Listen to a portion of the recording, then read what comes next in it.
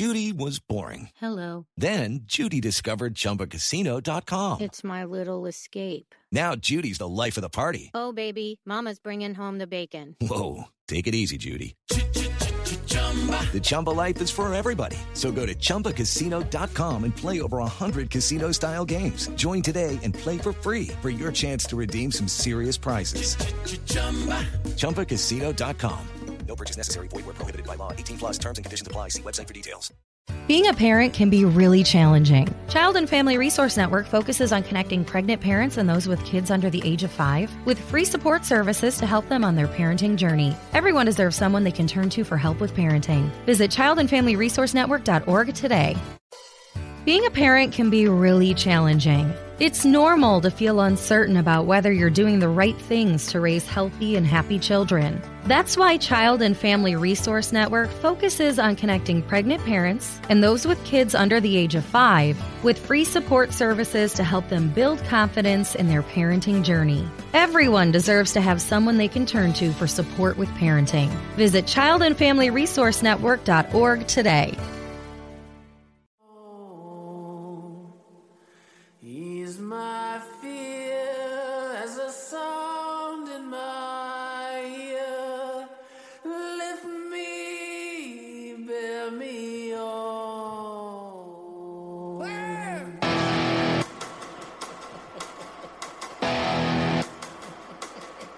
Come on!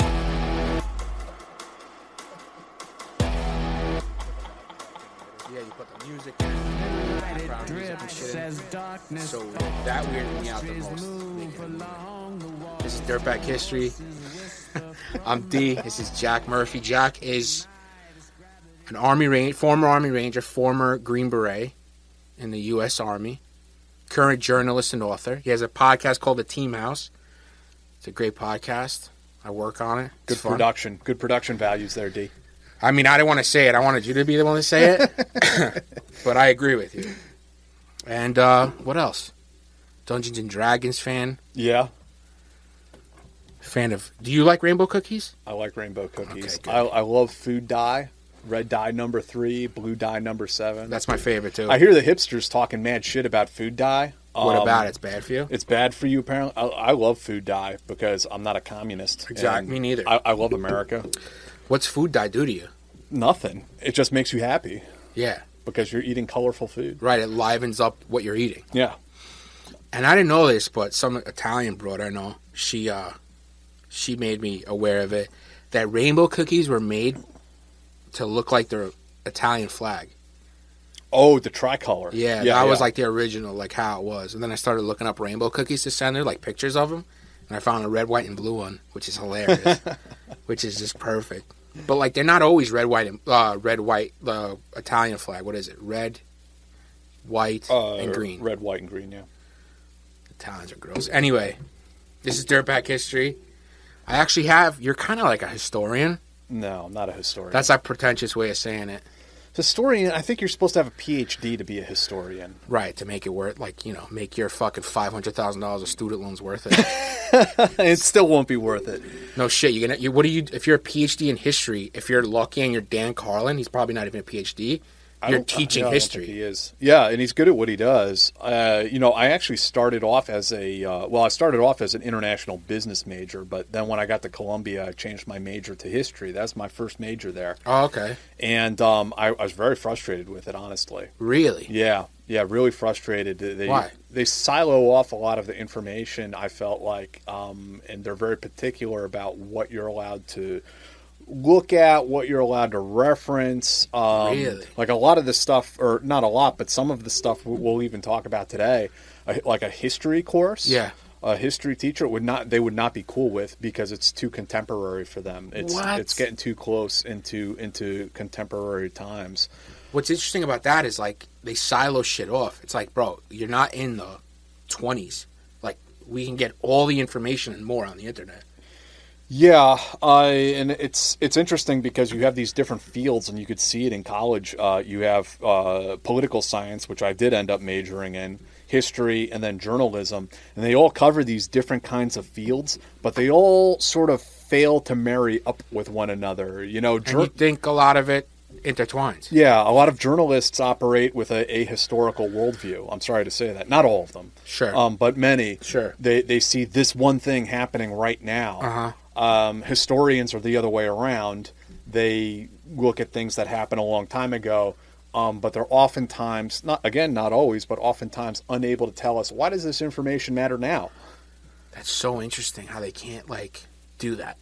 In my opinion. Or they don't want to do that. I mean, you went to college and go anywhere. In my opinion, that was just an observation I made. And political science is a whole other thing that maybe fails to look at both. I don't know if it was a podcast I heard with you on or whatever. You talking about in one of your classes, in Columbia for political science, they teach you about intelligence and shit. You have classes like that. Not as a part of political science per se, but there were classes. I took a class on special operations of low intensity conflict and another class on intelligence operations taught by Austin Long, who I'm not sure where he is right now. He's a Rand Corporation guy. Very smart guy, very good classes. I had a good experience taking them. Yeah, those sound like actually interesting classes. Oh, yeah, they were. Absolutely. So, yeah, nice way to shoehorn that you went to Columbia. That was smooth. I'm going to call it out. Dude, that having a degree matters more to other people than it does to me. I know, people attack me for it, and I don't really? I don't normally bring it up. Why do they attack you for it? Because anything that's educated, that's equated to being elitist or globalist. And they really attack you. I'm busting balls. Yeah. And there are people out there who get really upset about it. And it's this is more important to you than it is to me. I mean, for me, it was school, it's education. You take away from it what you can, and you go about your life. And you got it for free, right? Because you served. I wouldn't go quite that far. Free-ish. I mean, I had it much better than other students because I had the post 9/11 GI Bill, the Yellow Ribbon Program, because I'm a New York State resident, have been my whole life. I had state tuition assistance. Okay. Then there's the Pell Grant. There's a few other little things you can apply for here and there, but you're still $30,000 a year. I still went $20,000 something in debt. Okay, so it's not free. So it could have been much worse. Yeah, I mean, think about somebody who doesn't have all of that. They really went into debt.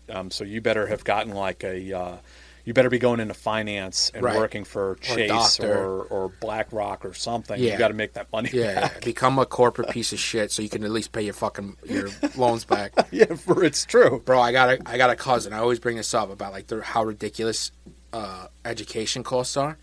He went to Villanova. Mm-hmm. Smart dude, smart kid. Went to Villanova for 4 years. It was $50,000 a year, $45,000 a year. Then he went to Fordham Law, which is $55,000 a year. Yeah.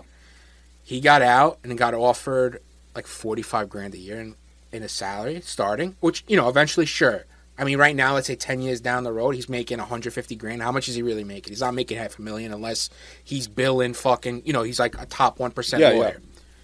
So 45 G's, and that was whatever that number was if he actually had loans. He doesn't have loans because luckily his family paid for it and stuff like that, which is awesome. But imagine some jamoke, some fucking regular kid, just taking out loans like this. He's in the bag $350,000, and he's making $45,000 a year. The math just doesn't. What the fuck? How does that make sense? Doesn't. And by the way, you can't go bankrupt on it. It's literally like taxes. If you owe taxes, you can't go bankrupt on it. They're gonna get their money because the government is the biggest mafia in the world. It's the same thing with student loans. It's a fucking joke. Don't get me. You got me crazy, but we are talking about other stuff. What's our show about? What, this show? Yeah. I'm going to put a timestamp to let people know, all right, past D's therapy session ends at this time. Well, great that you asked, D, because this show, we will also talk about some catastrophic failures. Something that people in contemporary society, they think about U.S. military special operations as, these hardcore alpha male badasses, and which they are. Sure. But that all grew out of a whole series of failures, some really painful, difficult failures that happened in our history that led to, reform. It led to our military asking itself some really difficult questions and fixing itself and improving things. And so today we're going to talk a little bit about the history of special operations, American special operations, if that's still what you want me to speak to today. No, yeah, let's talk. I'm in, brother. I like the segue, too, about failures and stuff like that. It's true. That was extremely... that was very smooth. Hey, you see, I'm getting the hang of this whole podcast host thing. This broadcast stuff. Yeah, broadcasting. Did you ever think you'd be a broadcaster? No. And I have like very little to no technical background in audio, video, streaming, all the software. That's not really my thing. You know, my thing is being a writer, being a researcher and a journalist and so on and so forth. I have been in podcasting since about 2012, but honestly, it was other people setting all that shit up for me. It was Ian Scotto I worked with for many years. He's an awesome producer. Starting to do it on my own, starting up the team house. I'll say this: I did have to lean, and I think this is something that you can take away from the military, is having that sort of like inner self-confidence. Like, I can teach myself to do this. Right on, yeah. And I can pull out all the manuals and just slog through them until I understand what the hell I'm doing. And so just through brute force, I was able to kind of get it to a point that... Yeah, you're pretty proficient it was workable. I'm not saying you're not. And then we're bringing you on, took it that much higher because you were able to give it the attention it really deserves. Like if you're on... Like, I'm half here. I'm half at these levels right now, and I'm half here. It's fucking annoying. Yeah. And that's why I have the cans on, because I need to hear, because I'm a psycho, and I'm neurotic with that. So, like, with you doing the team house, I remember I used to watch the team house, and you'd be getting up to fix stuff and adjust all and adjust. The time. Yeah, it's hard to, like, have a real conversation where you're just focused on one thing, your subject, and then have to worry about, oh my God, are the fucking mics on? Is this fucking camera right? And then at the end, you realize you fucked something up, and you're, like, sitting awake at 3 a.m., like, what did I do? It's brutal, dude. What did I do? I did that last time. I deleted an entire episode with my sister about Henry VIII. We did that twice. Really? Yeah. The one about the Reformation? No, the one before that was about Henry VIII specifically. We did a cool, awesome episode, and I deleted it while I was editing it like a fucking idiot. And I brought it to the computer place to try and restore it, try to get it back. He couldn't get it back because it was like a huge file. It was like an hour video. So, man. So we did it again. That's the worst. But you got to make lemonade, right? Yeah. I mean, and what I did was, like, that was a big theme of the episode, was me pissed about fucking deleting the episode. So I guess that helped. That salvaged it a little bit. So yeah, special operations in the United States. Yeah, man. I figured for this we will kind of do like a broad overview. There's much more that we'll be able to talk about, but I mean, we're literally talking about from the year 1634, the first recorded American Ranger, to 2021. I think we'll probably end, if we get that far, with the targeted killing of Qasem Soleimani in Baghdad last year. So, I mean, there is a lot in between those two things. Almost 400 years. We're not going to be able to get to all of it, but we'll try to... Dude, that's literally like a 10-hour thing. Yeah. I'll try to do a good overview, and then, maybe down the line we can pick out some subjects we're particularly interested in. And I will try to highlight a couple like vignettes as we go of interesting things that maybe people haven't heard of before. Right. And the Soleimani hit, I'm going to call it a hit, so, that's basically what it was. People get sensitive about that term assassination. Okay. Carries some legal connotations. Is that what? Oh, sorry. Yeah. What's like the lawyer approved word? I don't even know what they're using. Targeted killing. Targeted killing. Would that be sounds one. Bad. Also. Yeah, it does sound bad. That sounds like Terminator stuff. Yeah. Lethal ops. Sure. Lethal operations. Liquidation. I don't think you can use that one. Maybe the Russians would use that one. I don't think we're allowed to use that. You did an awesome story on Yahoo News for that, which was great. Yeah. Me and Zach Dorfman, another journalist, wrote that story. I figure that's a good place to kind of end things. Totally. But yeah, I'd like to start with prior to the Revolutionary War. And this is really where special operations per se, there's no such thing as special operations necessarily at that time, but this is sort of where we trace the lineage back to. Mm-hmm. And before the Revolutionary War, you had Rangers who were semi-state sanctioned. Some of them worked for rich landowners. Some of them worked for, colonial governments.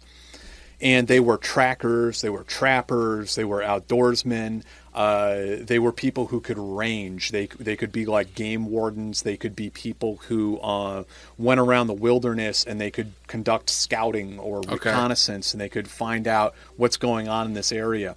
That's why you guys fucking rock forever. Yes.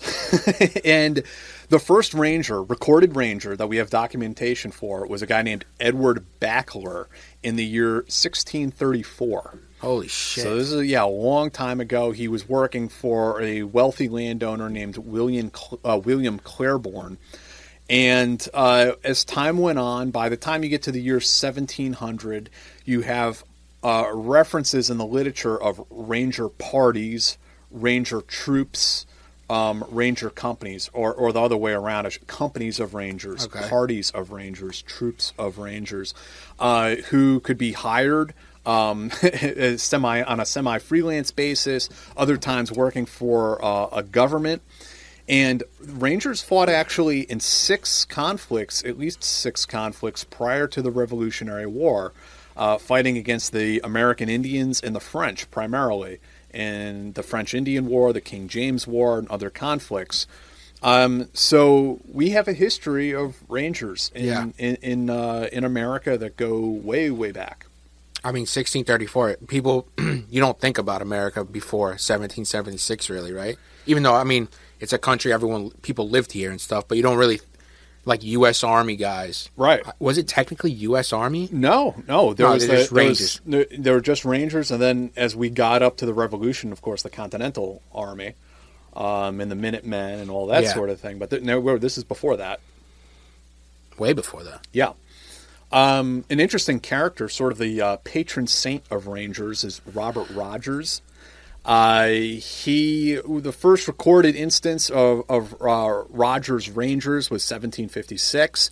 He fought against the Indians and the French also prior to the Revolutionary War. He's mentioned in all of the books about Rangers. He's like, he is the guy. He's the big guy. Which is kind of funny because although he is sort of like the archetypical Ranger, he was also prone to corruption. He's known as being something of an inept administrator and a drunk. And he switched sides a lot. Oh, that's bad, yeah. Yeah, he went over to hang out in England for a while, came back, and he tried to sign on with the Continental Army, and George Washington wouldn't even see the guy. Oh, no shit, huh? Yeah, he was like, fuck off. Yeah, because he likely saw Rogers as being a royalist spy at that point. Yeah. I mean, you're over there hanging out with the fucking king. Like, Right. So Rogers, the entrepreneurial drunkard that he was, takes his services and offers them to the British, which they accept. As a ranger, as a soldier. Yeah. And interestingly, there were also, if you see the television show Turn, that a pretty solid show, talks a lot about, George Washington understood there was a real importance to intelligence and counterintelligence and scouting and so on. But in the show, you also see ranger companies or mixed ranger companies of Native Americans and European colonists, which is pretty historically accurate. Mm-hmm. There were Native Americans that were brought into, quote unquote, companies of rangers or parties of rangers. Why would they do that? Just to bolster the ranks, or? Yeah, to bolster the ranks, and also, I mean, I presume that the Native Americans, just like the white settlers, were also looking to make a living. Right. Yeah. So that's kind of the early history of the Rangers. When we get into the Revolutionary War, there were a few things. I mean, one thing I'd like to point out was Thomas Knowlton's Rangers that were right here in New York City. Okay. They served under Washington and fought the Brits as Washington beat a strategic retreat, if you will, through Brooklyn. Yep. Did the famous river crossing across the East River into Manhattan, and then continued to retreat in up into northern Manhattan and then into Westchester County. Mm-hmm. And also at the time during the Revolutionary War, there are some other things that, I was reading this book, Special Operations in the Revolutionary War, written by a retired colonel. This was a really good book, and it points out to, although, again, there was no such thing known as special operations, there was guerrilla warfare, there were these sorts of maritime raids, things that were very much in the milieu of special operations as we would look at it today. There's, for instance, the raid on Fort Ticonderoga with Ethan Allen leading the charge. The traitor, Benedict Arnold, scumbag, jumped in on that, and he wanted to claim credit for it. He thought this was his way to get a star, to become a general. Really? Yeah. So he wanted. So they're fucking. So officers have been jerk offs since back then. Yeah, that's correct. Yeah. Yes. And he jumps in and wants to kind of take credit for the whole thing. How much he really had to do with the success of the raid. I mean, it was really funny. The whole raid went off, and it happened in like 15, 20 minutes. Wow. And the raiders, the colonists, the militiamen, immediately got into the private stock and became rip-roaring drunk in Fort Ticonderoga, which Benedict Arnold flipped the hell out about. So, needless to say, I don't think things worked out for Benedict Arnold the way that he thought it would. Right. There were some other things mentioned in the book. Also, there's the early American Navy, if you will. They did a raid in Nassau on a British fort on New Providence Island, which is pretty interesting. Really? Yeah. Nassau, Bahamas? Yeah. No correct. shit. Yeah. So there were again Ranger companies. Active all throughout the Revolutionary War, and so that is kind of the birth of American special operations. The Revolutionary War, like we were guerrillas, like we. Yeah, we were fighting a regular warfare, guerrilla warfare. As I mentioned, with George Washington's strategic retreat, and perhaps also his focus on intelligence and counterintelligence, he understood that you weren't going to be able to go bone to bone with the British. We're going to have to fight in a regular campaign, which we did, and was eventually successful. That's why we're here. Yeah. The Brits are in fucking England. Except we have Prince Harry. I don't know what he's doing. Yeah, I wish we could get rid of him. Him and the wife. I find them. I like the wife. I find the British. I find the wife attractive. I find the British royals to be insufferable. Sure. And I just can't stand listening to anything about them. There's nothing more boring than listening to a British royal whine or talk, for that matter. And I wish they would just go away. I wish they'd go away. The Prince Andrew interview was a 10 out of 10. Like, after the Epstein stuff. And he did that interview like a few years, a year later. Yeah, where he was... sweating. Where he was saying, that the picture couldn't have been me with the girl who was trafficked. Yeah, because, it was like 17 at the time. Because I don't hug people, and... Yeah. Oh, he said something like, I sweat or I don't sweat. Right. Like, bro. One of Epstein's accusers, Virginia Roberts, has made allegations against you. She was very specific about that night. She described dancing with you and you profusely sweating, and that she went on to have possibly... There's a slight problem with the sweating, because I have a peculiar medical condition, which is that I don't sweat, or I didn't sweat at the time, and that was... Oh, actually, yes. I didn't sweat at the time because I had suffered what I would describe as an overdose of adrenaline in the Falklands War when I was shot at, and I simply... It was almost impossible for me to sweat. On that particular day that we now understand is the date, which is the 10th of March. I was at home. I was with the children. I'd taken Beatrice to a Pizza Express in Woking. Why would you remember that so specifically? Why would you remember a Pizza Express birthday and being at home? Because going to Pizza Express in Woking is an unusual thing for me to do. Did they not coach you before this? Well, you know what that is, though, is that is an interview with someone who has never faced any accountability for anything in life ever, and knows that he never will. He can literally sit there and tell you that, it's all true, we sacrificed babies, and nothing would happen to him. He's not going to do a perp walk. He's not going to jail. Never. That will never happen. No shot. I mean, technically, he's got immunity, right? Because he's a fucking state. He's like he's a product of the state. Like he's I guarantee you he's got some kind of diplomatic immunity. I don't know the ins and outs of the law, but I mean, it is on the books. The British royals are there as part of the British government. And he's like the second string, right? So he's not in the front doing like the ton of interviews and stuff. Yeah, but you would think for this one, like, hey, maybe contract people out to, like, if they don't have it in-house, which I'm sure they do, to, like, run scenarios about the questions you're going to get and what your answers are going to be. But, like, that's like if you're afraid, though. Like, if you're afraid of being put on the spot. Like, this guy has no fear. But he's doing an interview, bro, about this. Like, you think any normal journalist worth their salt is going to act... I mean, anybody with a brain who's not on, like, the payroll, right? But that's what a bubble they are. They live in. It's madness, dude. British, it's so crazy. British aristocracy. I mean, they're kind of famous for that, aren't they? For sure, yeah. They just live in a different fucking universe. Yeah. So anyway, the Brits suck. I like the Indian food in Britain, but... So we kicked their ass out of here. See ya. Fast forwarding, going way forward to World War I, there really wasn't anything quite the same as the Rangers and the Revolution or the later incarnations of what we'll talk about with the OSS in World War II in a moment. And if I were to speculate, I think that probably the reason why was because World War I was a war of attrition. Yeah. There were these front lines. It was trench warfare. Maneuver warfare had not really come into existence until World War II, in the sense that we think of it today, at least. So there were shock troops in World War I. And there are some instances where, I don't know, maybe we could look back at it and find some sort of lineage there in special ops history. Sure. But World War I isn't really looked at in regards to this particular subject. I mean, it was a war of artillery and cannons. And chemical weapons. And trenches and rifles and machine guns. That must have been a fucking nightmare. Yeah.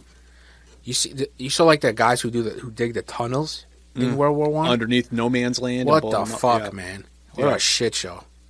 I mean, war is a shit show, right? Yeah, that one especially. Yeah. So, yeah, World War I. So we get to World War II, and we start off World War II pretty much with very little in terms of what we would think of as commando or intelligence gathering capability. William Donovan, is asked by the president to establish some sort of capability modeled on, at least initially, what the British have. And he ended up creating something that, I think is uniquely American. He created the Office of Strategic Services. They were involved in intelligence operations, propaganda operations, and commando operations, and what we would refer to today as unconventional warfare. That's like kind of sort of what the modern day, I mean, it's a precursor to the CIA. Yes, and the precursor to today's special forces. Yeah. Both organizations trace their lineage back to the OSS. I had a friend before he passed away. He was a Delta Force officer, and he would always say, "We are not the SAS, we are the OSS." And he would point back to some of the founding documents of the OSS and point to how similar we are, even to this day, to the OSS. Because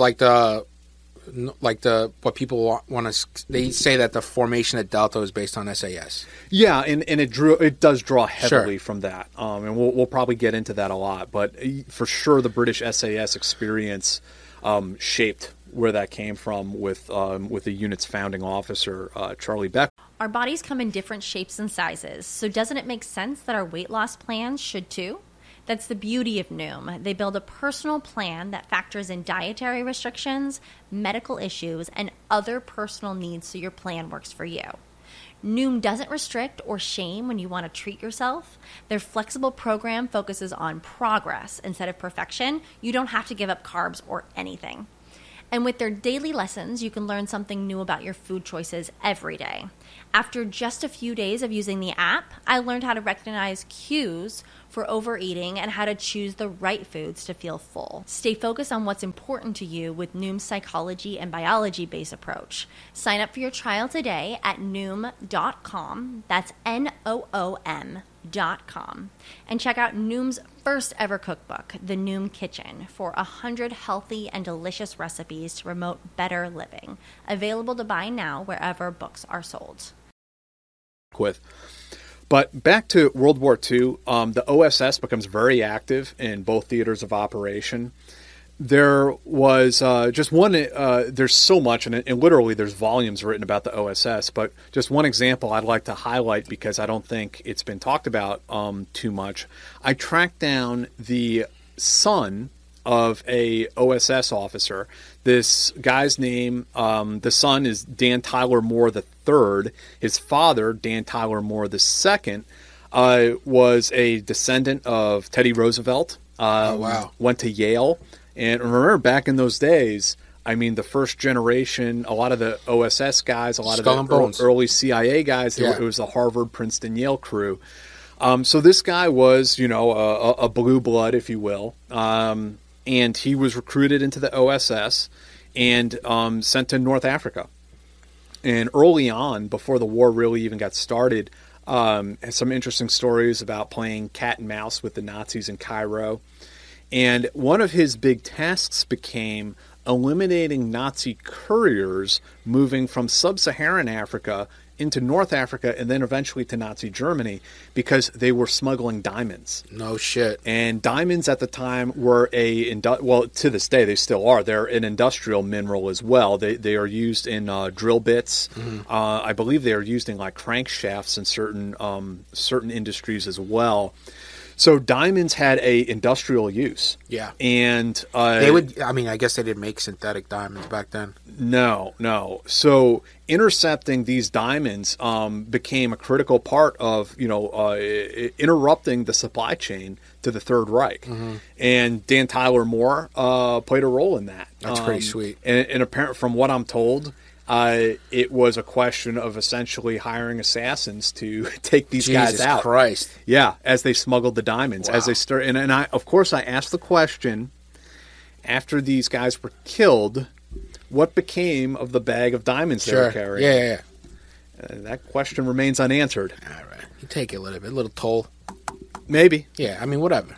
Take a little piece off the top. You're in fucking Northern Africa, fucking killing Nazis for fuck's sake. I don't know that. I'm not alleging there's some sort of corruption or anything like that. This gentleman did, after the war, try to start up a string of hotels in Turkey. So, he was working for a living. Sure. It wasn't like he was... Right, just sitting back. Yeah.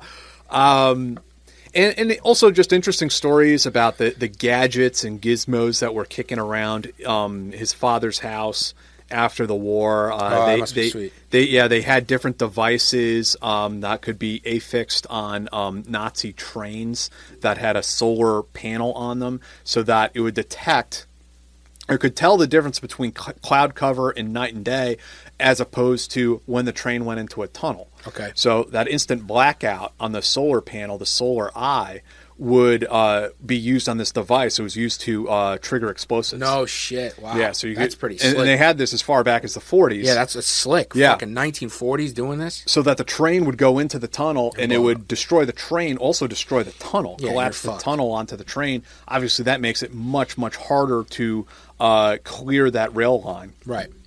If there's a whole science behind how to derail trains and how to put explosives on train rails, and maybe I shouldn't go into all of that, but especially because I saw in the news article yesterday there was a big train derailing, and the authorities are saying it was sabotage. What? Where? Yeah. Oh, shit. It's in the United States? Yeah, in the United States. I'll forward the article to you. No shit. Rail line sabotage is still a thing. In 2003, the CIA, working with paramilitary components, derailed a 90-car train heading into Mosul, Iraq, just as the 2003 invasion kicked off. Wow. Yeah, there are other we can look at rail sabotage. Now it's big, especially World War II. Like, that's how supplies got there. Mm-hmm. Sure, airdrops and stuff, but I'm sure trains played a huge fucking... Lawrence of Arabia engaged in trail line sabotage. The Rhodesians sabotaged rail lines. People hate on it, bro. I'm going to say it again because I said it when I did my half-baked fucking Greek resistance show. People want to fucking make fun of logistics, but they're important. I mean, without logistics, there's no war. Right. Full stop. No bullets, no fuel, no food, no water. You're going to have a short war. Without logistics, there's no nothing, dude. Well, I mean, this is a big part of why ISIS swept across Iraq so quickly, because you have all these cool units that American Special Forces trained for years and years. But if the Iraqi government is not supplying them with fuel for their vehicles and bullets and everything else, then how do you expect them to fight? Right. So yeah, everything is logistics. That's hilarious. So ridiculous. Some other interesting tidbits about World War II. We would be remiss if we didn't mention the Jedburgh teams. The Jedburghs were multinational teams. It was a joint effort between the Office of Strategic Services and the British Special Operations Executive.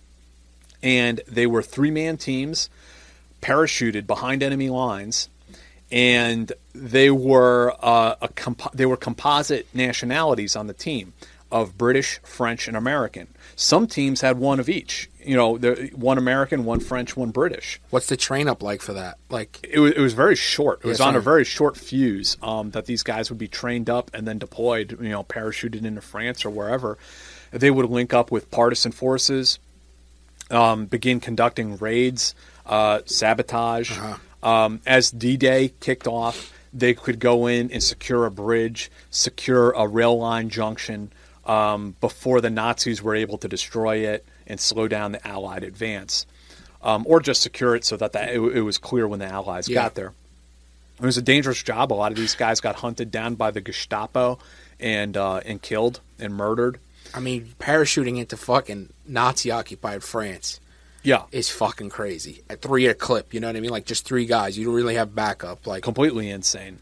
And there was also infighting amongst the partisans. Jack Singlaub did an interesting interview about this, talking about how the partisans they were with would be having these squabbles with the communist partisans. Oh boy. And so the communist partisans would, like, when there was an airdrop coming in from the UK, they would, like, get on the radio and they'd set up, like, a fake landing zone so that the Allied pilots would, like, drop the resupply and the communists would get it. And meanwhile, the actual partisans it was meant for standing there like, well, guys, what? Oh, my God. Yeah. Fucking scamming, like. Yeah. So, I mean, that was a big deal with the partisans. Then also in World War II, of course, when D-Day does hit, Rangers are back into the fray. 2nd Ranger Battalion famously scaled the cliffs at Pointe du Hoc. This is where the Ranger motto comes from, Rangers lead the way, where I believe it was told to Colonel Max Schneider, who his commander said, well, God damn it, Rangers lead the way, and told him to get up the cliffs. That's funny. And it stuck? Yeah, and it stuck. And the cliffs were, the Rangers got bogged down on the cliffs. Were having a very hard time. The landing craft could fire these grappling hooks with lines on them. And that was supposed to be how we were supposed to initially get a foothold on these cliffs and get up them. The grappling guns failed. They did not anchor up on top of the cliffs. So now you have these Rangers down at the base of the cliffs, and they're getting shot at, and some of them are getting injured. What eventually happened was there was some rubble that was collapsed from the pre-assault fires. So you had some big boulders on the ground, and some of the guys got up on there with a ladder, actually, and put like a ladder up on top of one of these big boulders. And that's how they were initially able to get up there, scale up to the cliffs, and get that first foothold. That's crazy. When they got up there, they found out that the whole point of this operation was to secure these cannons that were overlooking the beaches. And then what they found were these were like telegraph poles. They were decoys. No. Yeah. But there were a couple of Ranger privates who they took it upon themselves. Look, they found some tracks and they went down a muddy road, and they did seize a bunch of Nazi cannons. I guess they were howitzers that they hadn't even been fired yet. So they captured those, and so 2nd Ranger Battalion gets up onto the top of the cliffs, and the Nazis counterattack. They took severe casualties, more than half of the unit, as I recall, but they did hold out for reinforcements, and so this was one of the big Ranger actions of D-Day. Would you? I know I'm gonna bring it back to like weird layman bullshit because I'm not smart. Like Saving Private Ryan, those guys aren't Rangers. Like that company, right? It's in it. They're airborne guys? I'm trying to remember in the film if they were Rangers or not. And it's interesting that you mentioned this. So Rangers in World War II were not airborne. They weren't? No, not until Korea. Huh. Yeah. So airborne was by its own thing. Yeah, it was its own thing. And, the guys who they made Band of Brothers about, 101st, they were obviously airborne. They jumped in. 101st Airborne Division today is not airborne. That's hilarious. How is that fucking... They're air assault or air mobile, so to speak. They fly in on helicopters, but they don't parachute. They don't have that in their bag? I feel like all you guys fucking jump out of planes. No. 82nd Airborne, 173rd Airborne, the 75th Ranger Regiment, and I believe there's an airborne unit up in Alaska. 173rd is in Italy. Okay. So those are all airborne units. And there may be other airborne, and of course Special Forces is airborne. Yeah. All of the Special Ops units are at least static line qualified. So, no, at this time, during World War II, the Rangers were not yet an airborne unit. Another interesting aspect of the war is, meanwhile, we have the whole China-Burma-India theater in the Pacific. Merrill's Marauders were out there. Again, this is where he had different colored teams around the theater, and this is where the Ranger colors come from: red, white, blue, green, orange, and khaki, from the colors of Merrill Marauders' team. And the Ranger insignia has the Burmese star and sun on it from Burma in World War II, that campaign. One of the interesting things that happened during World War II with Rangers was also 6th Ranger Battalion, the raid at Cabanatuan, which was a POW rescue mission. And Colonel Musey and his 6th Rangers did a really, frankly, brave infiltration behind Japanese lines in the Philippines, snuck in. They get up to the POW camp, and they had to low crawl through because it was all just shortened grass. They had cleared out all the vegetation around the POW camp. So the Rangers had to low crawl through this low grass to get up to the gates of the camp. They initiated their raid with bazookas and machine gun fire, blowing up Japanese pillboxes. Got inside the POW camp. What's a pillbox? Like a hardened bunker. Okay, where they'd fire machine guns from. And the raid was completely successful. They rescued POWs, and these were Death March survivors. The accounts. Wow. There's a great book, I believe it's Ghost Soldiers, written about this raid, and the inhumanity and the cruelty that these American POWs suffered at the hands of the Japanese is unreal. And thank God. 6th Rangers were able to rescue these guys and get them out of there. And we'll talk more about POW rescues as we go. It's an important subject here. So those are some of the highlights. Another element was the Alamo Scouts, and they provided intel for 6th Rangers for that raid. Alamo Scouts were another sort of mixed indigenous unit that did a lot of that sort of unconventional work in that theater of operations. And today's Rangers trace their lineage back to the Alamo Scouts as well. So then we get into the Korean War. Well, we put Japan in the microwave first, and then we go to the Korean War. Yeah, we dropped a bomb on them that was so big it made their penises smaller. Yeah, I know you guys want to cancel me for that. You're not allowed to say politically incorrect things. You're a big-time journalist. I know. You're not allowed to say that. Look, I'm just a degenerate. I have no grievances with Japanese people today, and the loss of any civilian death is horrible, including Hiroshima and Nagasaki. However, what the Japanese were doing across Asia was reprehensible. It was worse maybe than what the Nazis were doing in the Holocaust. Yeah, it's on the level. They were straight up empire building for sure. Going in. They were waging genocide, ethnic genocide in Manchuria and elsewhere. And the level of war crimes that happened in Japan, that the Japanese perpetrated, has never really been reconciled the way that the Germans have had to deal with their past. It all got swept under the rug because we needed Japan as an ally against the Soviet Union. So there was very few war crimes tribunals. There was never a real Nuremberg tribunal for what the Japanese did to Americans, but also across that is a good point. To other Asians, to other Asian communities, supposedly and like Asian nations, like Southeast Asians specifically. Yes, fucking hate Japanese and the Chinese also. And yeah, so because just stemming back from. So I recognize the how horrible war is, including the dropping of the atomic bomb, but I'm not going to apologize for that. I mean, you could debate it all day long, right? I mean, what was the alternative? The alternative was taking all of our troops and going into Tokyo, like, invading mainland Japan and losing. Which would have been how many people millions of casualties. Right. And look, the Japanese needed to be humbled at that time. What they did was wrong and it was reprehensible, and the United States humbled them and put them back where they belonged, which was not as some ethno-nationalist power sweeping across the Pacific and across Asia. That was unacceptable. Sure, yeah. So, yeah, we dropped the bomb on them. that nipped that in the bud. Yeah, and then listen, I guess this is more geopolitical, but I mean, we were the only ones with the bomb at the time. Yeah, and we wanted to show, because if whoever didn't notice that, like, fuck, these fucking Russians are fucking no joke. Like, they just steamrolled fucking Germany after, they just threw human suffering at them, but they did it.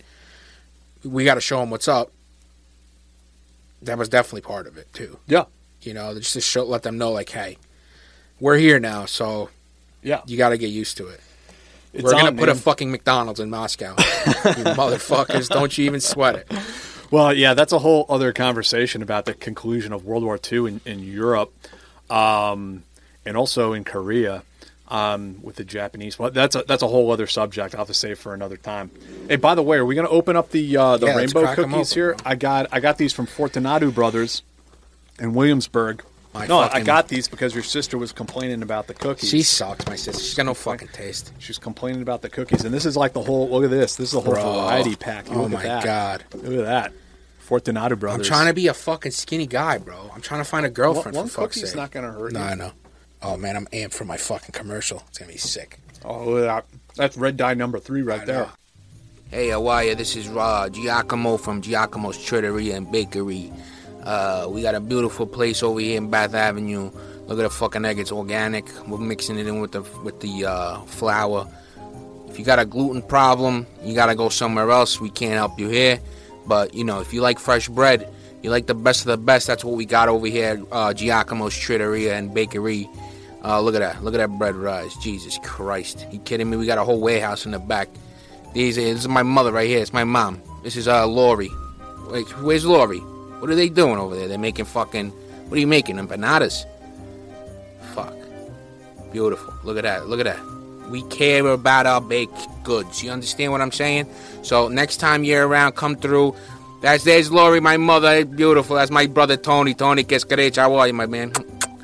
And, this is my ex, Brenda. We split up, but I was too cheap to change the fucking commercial. She's a fucking bitch anyway.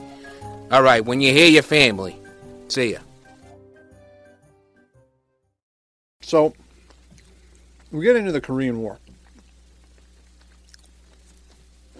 Korea happens. Rangers are now airborne. I talked to a Korean War era Ranger at one point, involved in a airborne operation. So, airborne operations can be used as think of it as like a flanking maneuver. You're getting behind the enemy lines. You're inserting troops by the air that allow them to attack the enemy where they don't expect it. Right. He told me about a big operation where they seized a dam in Korea. And it was just an amazing story. He had just an amazing experience in life in general. And this gentleman, who's a squad leader at the time, one of his privates died in his arms. Was shot and killed and died in his arms. And his last words to him, this dying soldier's last words, were full of grace. And he said, that was the day I became a Christian. No shit, huh? Yeah. Wow. I would think the opposite would happen. No, he became a believer that day. And that guy, he's from here. He's from Brooklyn. Oh, yeah? Yeah. Mm-hmm. Incredible story. He went on to serve in Special Forces.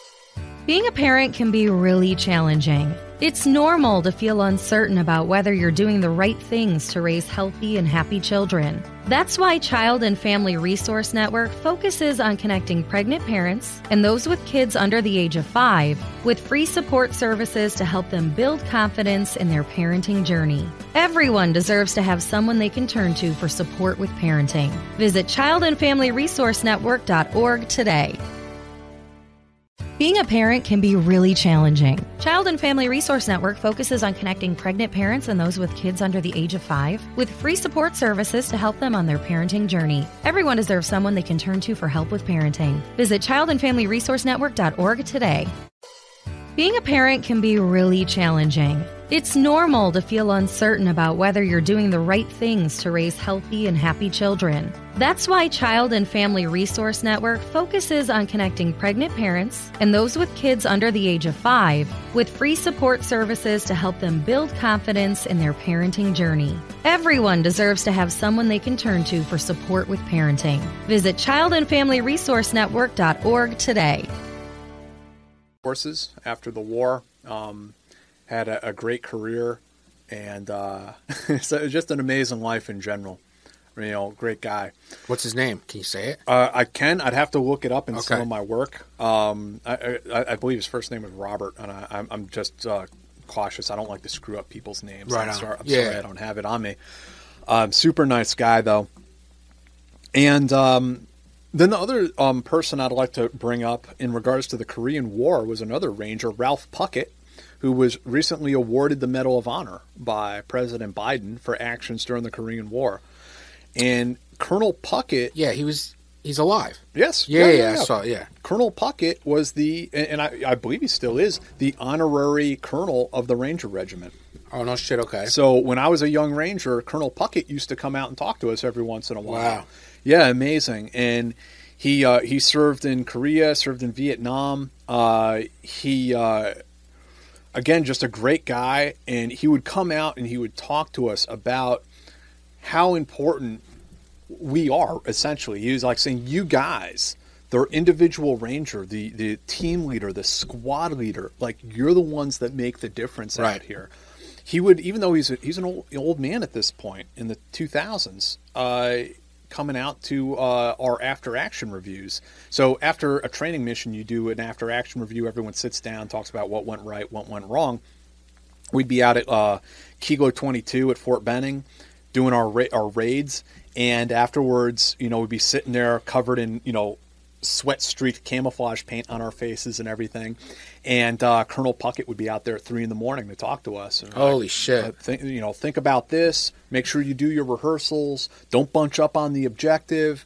I was told my team leader actually told me that Colonel Puckett came out to his Ranger School class out in Florida phase and was doing the rope bridges across the rivers.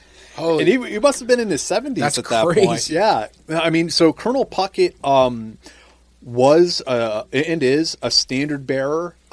He shows you how to lead the way, and I had and I continue to have a lot of admiration for Colonel Puckett, and the action. When I was reading his Medal of Honor citation, it made me think about maybe why he came and would tell us about the importance of the enlisted Rangers. That action was his. He was a Ranger company commander as a lieutenant, and they went and captured a hill. A Chinese battalion counterattacked. They got hammered with indirect fire, and then the Chinese attacking in human waves. Colonel Puckett ran from foxhole to foxhole, encouraging the men, keeping morale up. Wow. Eventually, they had to withdraw. Colonel Puckett's legs were shredded by mortar fire. He told his 2 Ranger privates to leave him behind. He said, "Go on without me." Jesus Christ! You guys can make it with that. You guys can make it back to friendly lines. In accordance with the Ranger Creed, as every Ranger knows today, never will I leave a fallen comrade. These 2 privates refused to leave their commander, and they picked him up, and they carried him back to friendly lines. Yeah, that's great, man. That's fucking sick. That's crazy. I can't even fucking imagine that shit. Yeah, Colonel Puckett's the real deal. When you were in Ranger Battalion, like training up and stuff like that, you were a young guy, right? 21? Yeah, I was 19 when I got there. Okay, so like Colonel Puckett comes in. Do you know like what this guy's about? Do you guys really care? Because you guys are young dudes, you know, fucking ready to rock, basically. I knew he was the honorary colonel. I knew he was like a legend from the Korean War. Okay. I did not know all of the specifics about his career. Because I could see it like, you know, you guys are training your dicks off. You're young guys. You're not, you know, how like you kind of, not take it for granted. I guess maybe take it for granted, right? That happens when you get the VIPs coming by, which when it's like some general or like some officer that's not even in your chain of command. It's like, dude, why are you here? Why are you talking to us? Right. Colonel Puckett always come to us. He was always very warm and very friendly, very encouraging.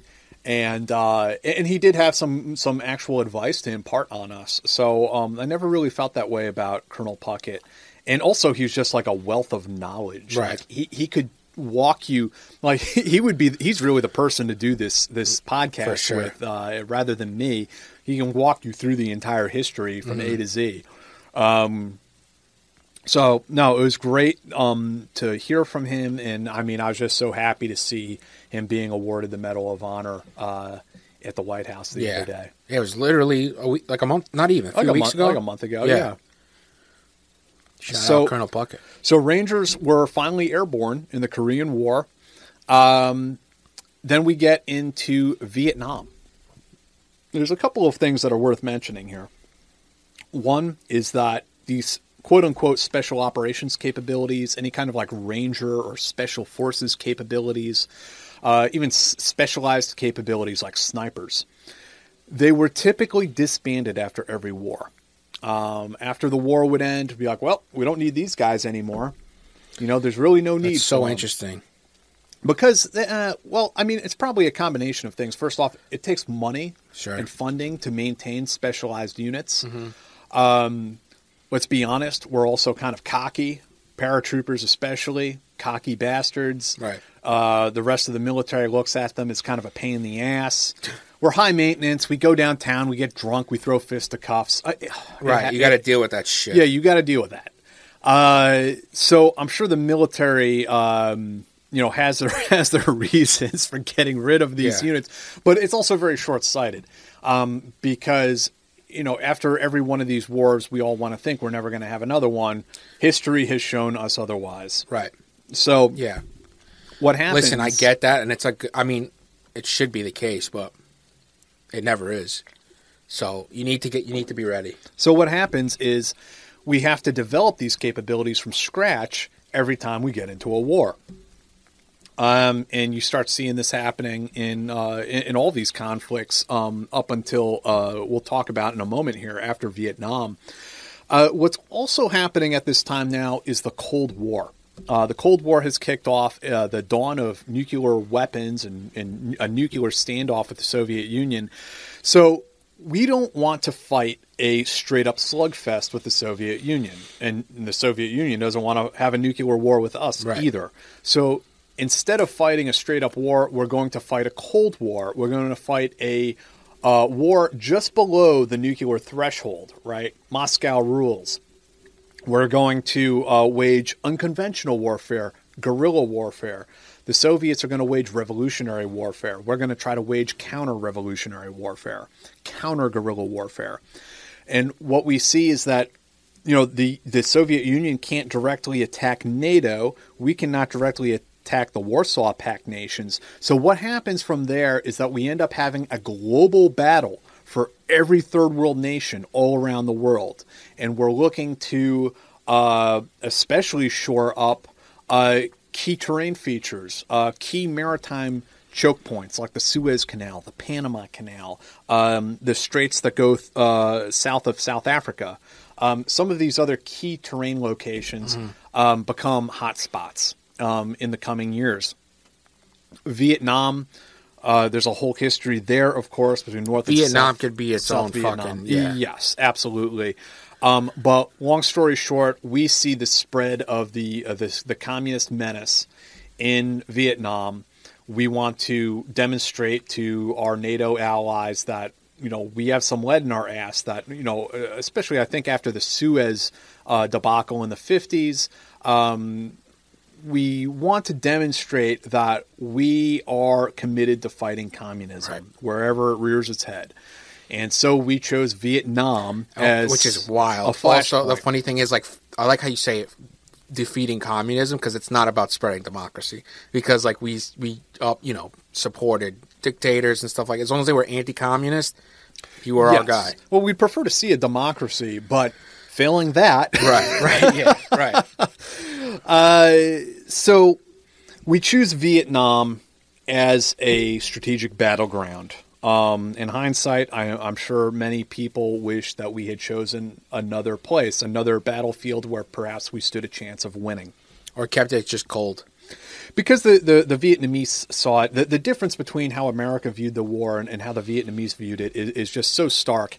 And the way we conflated Vietnamese nationalism with communism. For the Vietnamese, they saw it as a war of reunification. And we constantly saw it as a battle against communism.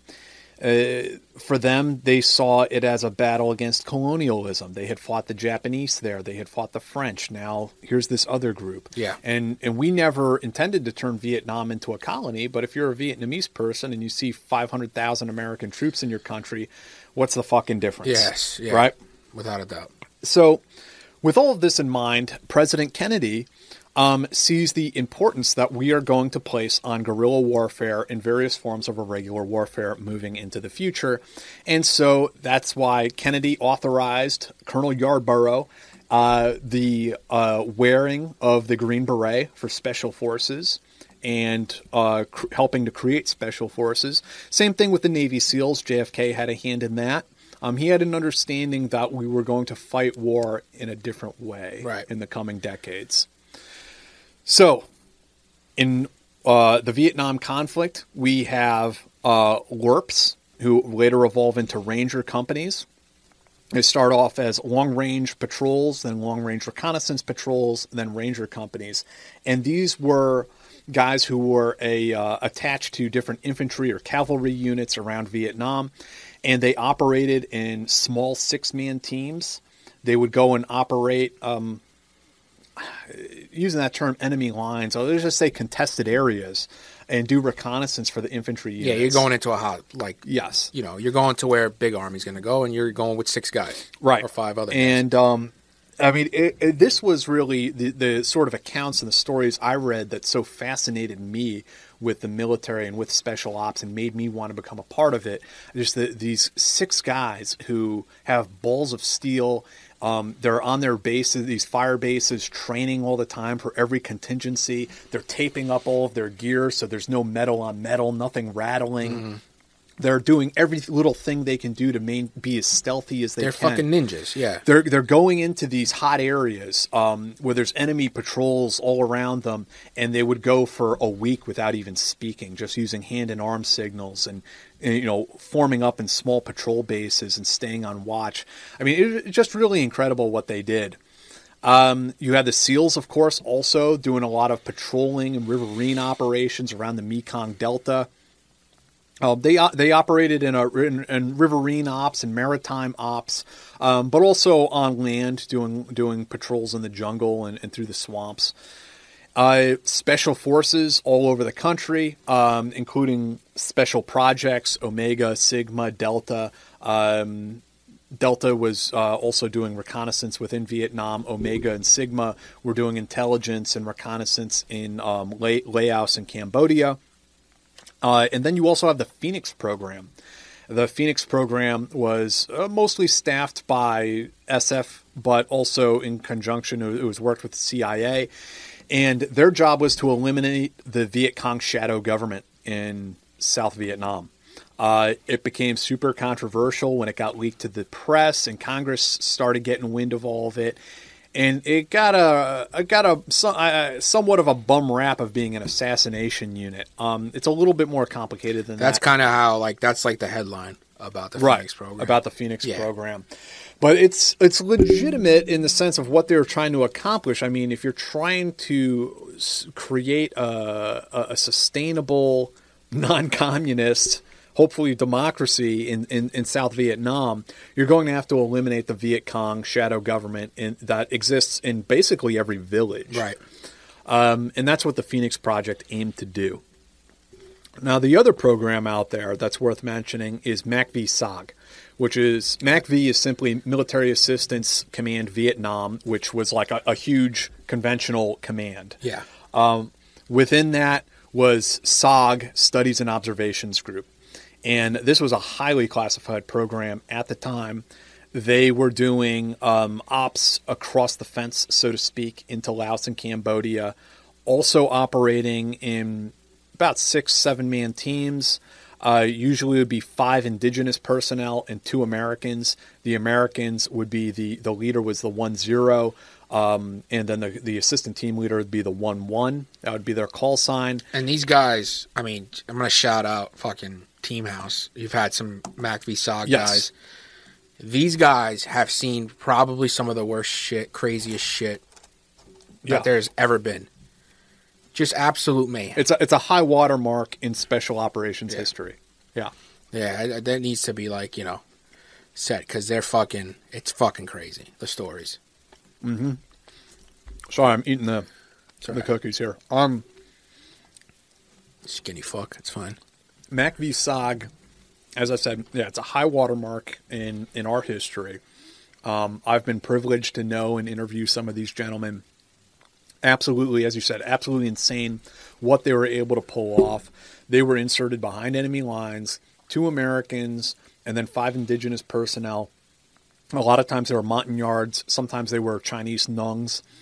And they were being actively hunted down by NVA battalions, brigades, regiments. That's nuts. Dude. Yeah. That's fucking insane. So they would insert in these really tiny landing zones by helicopter. Sometimes they were on the run the entire time. Right, yeah. I mean, I can see, like, the minute they fucking get there, they're probably under fire. There were SOG teams who inserted and were never heard from again. They never even made their first comms window. Fucking insane.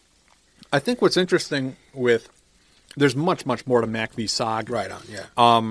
And there's some interviews, as you mentioned, on the Team House. We interviewed John Stryker Mayer, John Mullins, Nick Brockhausen. All those guys served in SOG.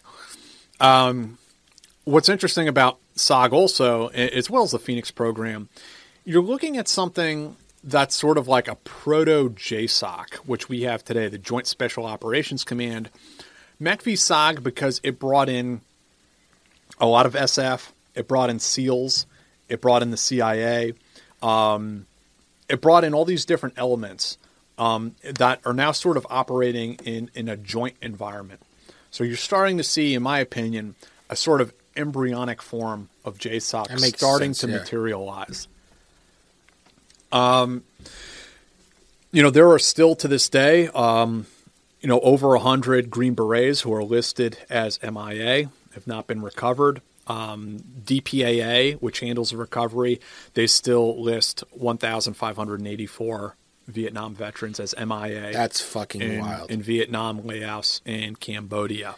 And if there's anything to take away from maybe this podcast, I hope people will consider contacting their congressmen and asking them to place additional resources at the disposal of DPAA to go and repatriate these American soldiers back to the United States so their remains can be properly buried. As you can imagine, locating and recovering an American soldier's remains deep in the jungles of Laos or Cambodia is exceedingly difficult. Yeah. I mean, it's a needle in a fucking haystack. Yeah. It's a needle in a needle stack, honestly. There's no shot. I mean, it's close to impossible, probably with the resources, but you still need to give it a fucking go. You have guys who went down in helicopter crashes that exploded. I mean, there are some who sadly will probably never be able to recover. Yeah. There are others who can be recovered. It's a lot of work. It honestly is. It's a lot easier to locate the MIAs from World War II. You think about like in Europe, in the European theater, they're much easier to recover. So I always want to highlight that, and we'll circle back on the MIA issue in a bit. Final thought on the Vietnam conflict. Again, this is a subject I could talk about for hours and hours. But the last thing I'd like to bring up is the Son Tay raid. This was, again, a POW rescue mission. There were American POWs being held in North Vietnam. We got wind of where they were at, and we began recruiting and training a force of special forces soldiers to go and run a POW rescue mission. And in northern Vietnam. Yes. So we had to locate or identify who was going to be on this team, put them into isolation. They started, I believe it was down in Florida, actually, where they did the rehearsals for this mission. And then, I believe they launched out of Thailand because Military Assistance Command was like hopelessly infiltrated by communist spies. No shit. Yeah, and the MACV SOG guys knew this too. It was to the point where the SOG guys would send up false grids to MACV. Whoa, what a shit show. Because they would get compromised at every LZ because it was being leaked. So the Son Tay raid, they went through this whole process. They got everyone ready to go. They launched the operation. They successfully raided the POW camp. Unfortunately, the POWs had been moved just like several days prior. So the mission ended in failure. The POWs did hear the raid happening. They were that close. And so it provided some morale for them that at least they understood they were not forgotten. Right. That America and the American military will do everything possible to recover our POWs. We do our best to recover our MIAs. It's still, sometimes things don't work out the way we want them to. Yeah. But the effort was being made. They were not forgotten. That's insane. That's intense, dude. Fucking, they hear it whatever miles away. Yeah. And once again, we're going to come back to this subject of POW rescues.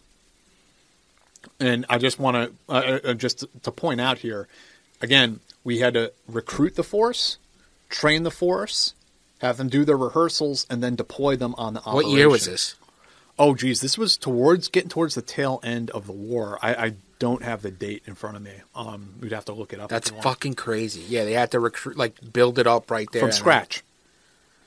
Right? And then, hey, all right, guys, deep behind enemy line. I mean, a POW camp, it's probably one of the more secure places, you'd assume. You're right? Besides, fucking Ho Chi Minh's fucking house, you know? Yeah. So it was called Operation Ivory Coast. So the Vietnam War ends. The military is in not a great state after Vietnam. It wasn't very popular to be in the military. It wasn't very popular to stay in the military. There wasn't a lot of resources. Morale wasn't so great. Let me ask you this, okay? You're a pretty even-keeled guy. You call it how you see it. You chase the truth before everything else. Was Vietnam a quagmire? Yeah. And I hate saying it like that, lumping it all into one word like that, because, like you said, 1,500 plus guys, still MIA. Real fucking people died. Real people came back fucked up from this, on drugs from this. Yeah. You know what I mean? There's real deal consequences. Do you think it was a bad move? Yeah, I do. And I have the luxury, of course, of having been born in 1983, so my entire views of Vietnam are retrospective. Right. Reading the accounts of veterans and reading, the literature on Vietnam. I have that luxury. The guys who served in Vietnam didn't. I think it was a mess. I think, even in Henry Kissinger's book, Diplomacy, he points out that in retrospect, probably it would have been better to hold the line in Thailand rather than in South Vietnam for the reasons, the complications I mentioned with South Vietnam earlier.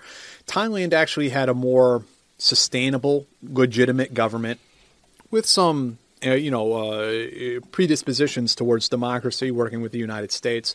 If we were going to build a firewall against communism, it would have made a lot more sense to do it in Thailand and choose that as our battleground as opposed to South Vietnam. Yeah.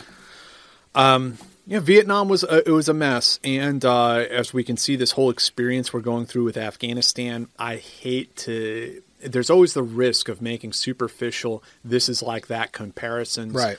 But in my research and some of the things I've been working on right now, some of the comparisons are hard to ignore. The way we were bombing, the strategic bombing of Laos and Cambodia, the pressure we were putting on the Ho Chi Minh Trail to try to force the Vietnamese to negotiate with us in Paris.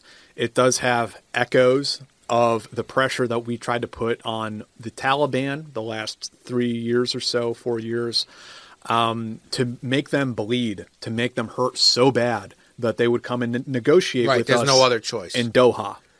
And in both cases, I would argue that there was a sort of lack of tactical efficacy in that there was no line. There's a profound disconnect with our strategic objectives, that these things just did not marry up with one another. And this plays into why, but we have to call it like it is. And I recently received a letter from Jim Gant, a Green Beret whose heart and soul is in Afghanistan, maybe more than anyone else. And he wrote me this letter, and he said, a lot of guys are holding their heads down right now. They shouldn't. They should be proud of their service. But also we have to understand, we were soundly defeated at a strategic level in Afghanistan. And as veterans, I think that's something that we have to come to terms with. Yeah, I think it's tough, too, to thread that needle. Right. It's very difficult. Yeah. It's very difficult, especially for the subject of this podcast is special operations, and the thing that we fear the most is failure. Right. And every single one of us, I mean, we're basically selected on the basis that we will rather die than fail. You think about the whole selection process. Right. You have guys who will walk until they collapse and die before they'll throw the towel in. So that's has literally happened. It has happened, yeah. So that's the selection criteria, and that's the type of person that winds up in these units. So admitting to a failure is very difficult, but I think for our own sake of mind, for our own mental health, in order to derive the correct lessons from history, this is something that we're all going to have to come to terms with in the coming years. Well, we can talk about that more later. Right. So after Vietnam, the United States military is not in a good place, to say the least. And you also have now in the 1970s the rise of international terrorism. You have aircraft hijackings. You have all these Palestinian nationalist groups. You have all sorts of things going down. Again, a new form of irregular warfare, a new form of guerrilla warfare that we are not directly confronting the communist menace, but we are fighting them arguably. The Soviet Union was sponsoring certain terrorists like Wadia Haddad, as that came out when the KGB archives were opened up. Sponsoring him, there's a little bit of a wink-wink, nod with Abu Nidal, allegedly. He made some very interesting trips to East Germany. That the Soviets may have been sponsoring some of these characters to do aircraft hijackings and other acts of terrorism in order to weigh us down, to tie up our resources, chasing around what is now a strategic threat. That terrorists are able to take hostages, fly them around in airplanes, and make political demands against the United States. And then get them. And then start executing hostages and dumping them out on the tarmac. So they're literally, they're able to hold not just American citizens hostage, they're able to hold American policymakers hostage. Now, how is the United States going to cope with this new type of threat? You can't send a fucking 250,000 troops down there. You know what I mean? Like Right. That's trying to kill like an elephant with a fucking pea shooter. And it doesn't work, So it's this new form of warfare that is being waged against the United States. And we were slow, I guess you could say, to respond to it. There's a series of escalating threats. You had the Israeli raid on Entebbe in Uganda, where Israeli hostages were taken and they were flown to Uganda. The Israelis embarked on, again, this is a high watermark in special operations history, a daring commando raid to free their hostages. They used a surprise by flying in the middle of the night.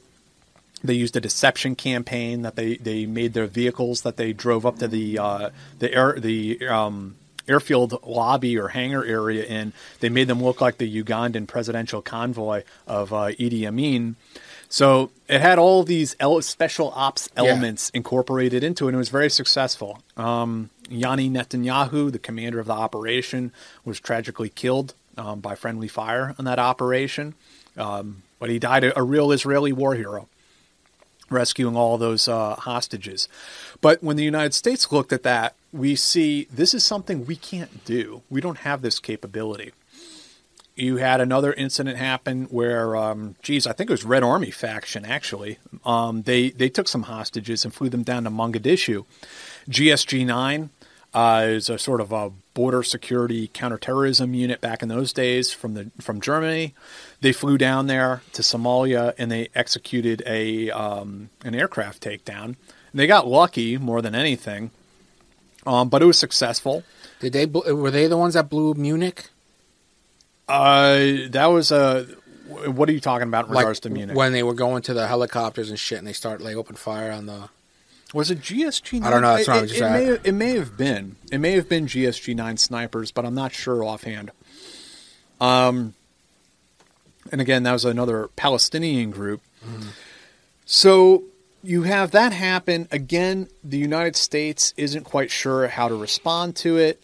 Then another game changer was the Hanafi incident in Washington, D.C.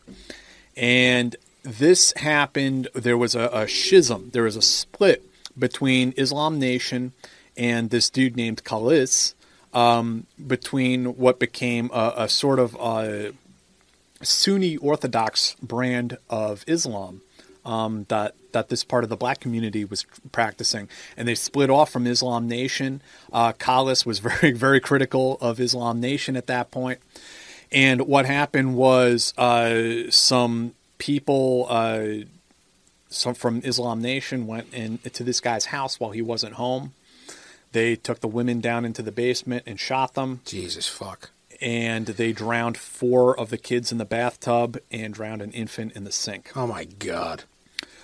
When one of the it was actually a Philly, an African-American police officer from Philly went undercover and very quickly got one of the killers to confess while he was wearing a wire. Holy smokes. It goes to trial. One of the murderers gets acquitted, and Khalis loses his mind at this point. And him and his followers take over several buildings in Washington, D.C. I think some of them were Islamic centers. One of them is where the mayor's office and like the state council has their office.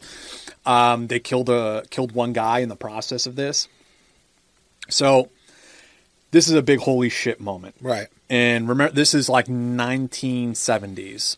We don't really have the capability to deal with this kind of shit. Yeah, there's no, like how we think of it today. There's no SWAT even. Right. There's nothing like that. And the call goes to Fort Bragg.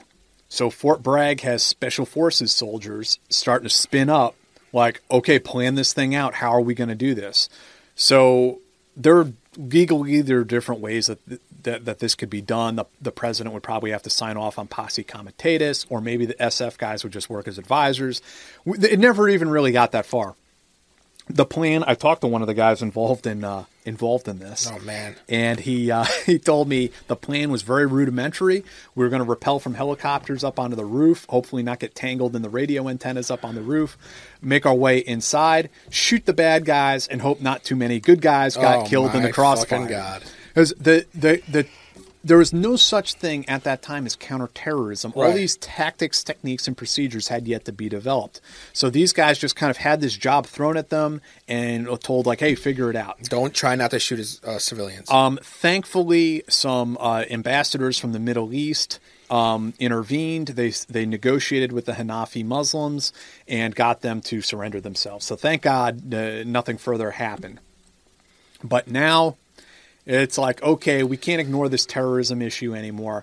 It led to the creation of the FBI's hostage rescue team because we need a domestic capability. But we also need this overseas capability that can go and chase around hijacked aircraft and free hostages as needed.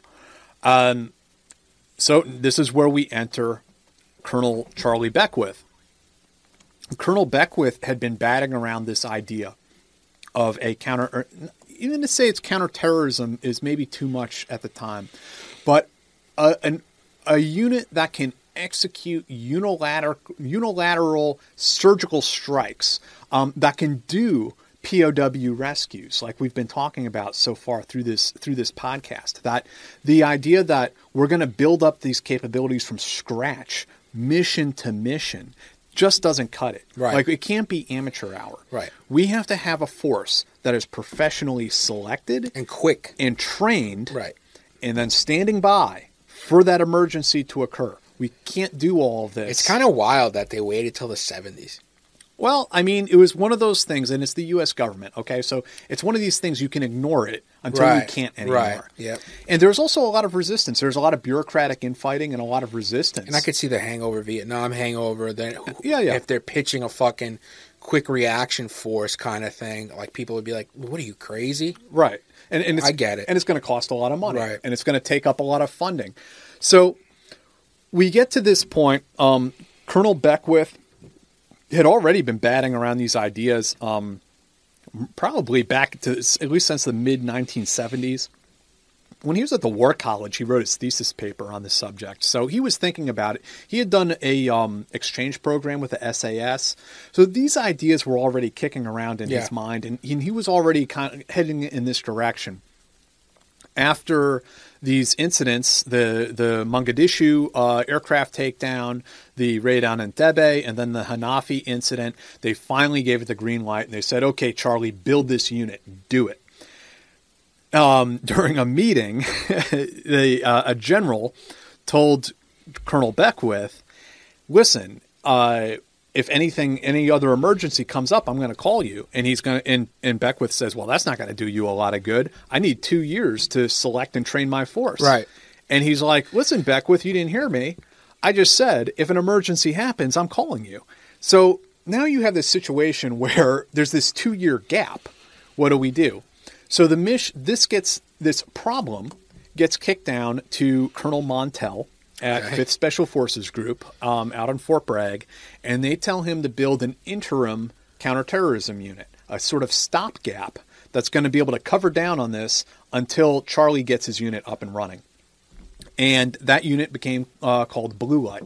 Okay. And Colonel Montel, who's served in Vietnam, loved by his men, called in his sergeant major, got everything organized. They selected guys. A lot of them were Sun Tay Raiders.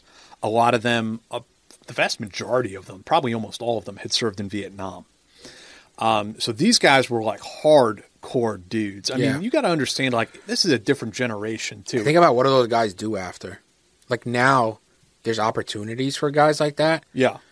Back then in the 70s when it was like, it was different. It was much there's different. no like contracting really. Yeah. And this was a different breed of guys, man. I mean, these were some hard dudes, and it was a generation of men. They were children of Vietnam, and they were the type of guys, like, if you got into their face, they were going to get right back in yours and say, well, what the fuck are you going to do about it? Oh, to like superiors? To anybody. Yeah. You know, a lot of these dudes, they would throw fisticuffs. They were hard, tough men, and they didn't take no shit. I mean, bro, if you go through the kind of shit that they gone through, like, I don't even know how you can fear much after that. Yeah. You know?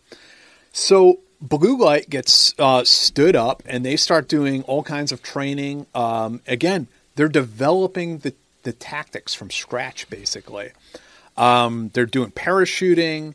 They're doing. They create a kill house. They create all these fuselages. They were going around the country training on aircraft to take down aircraft.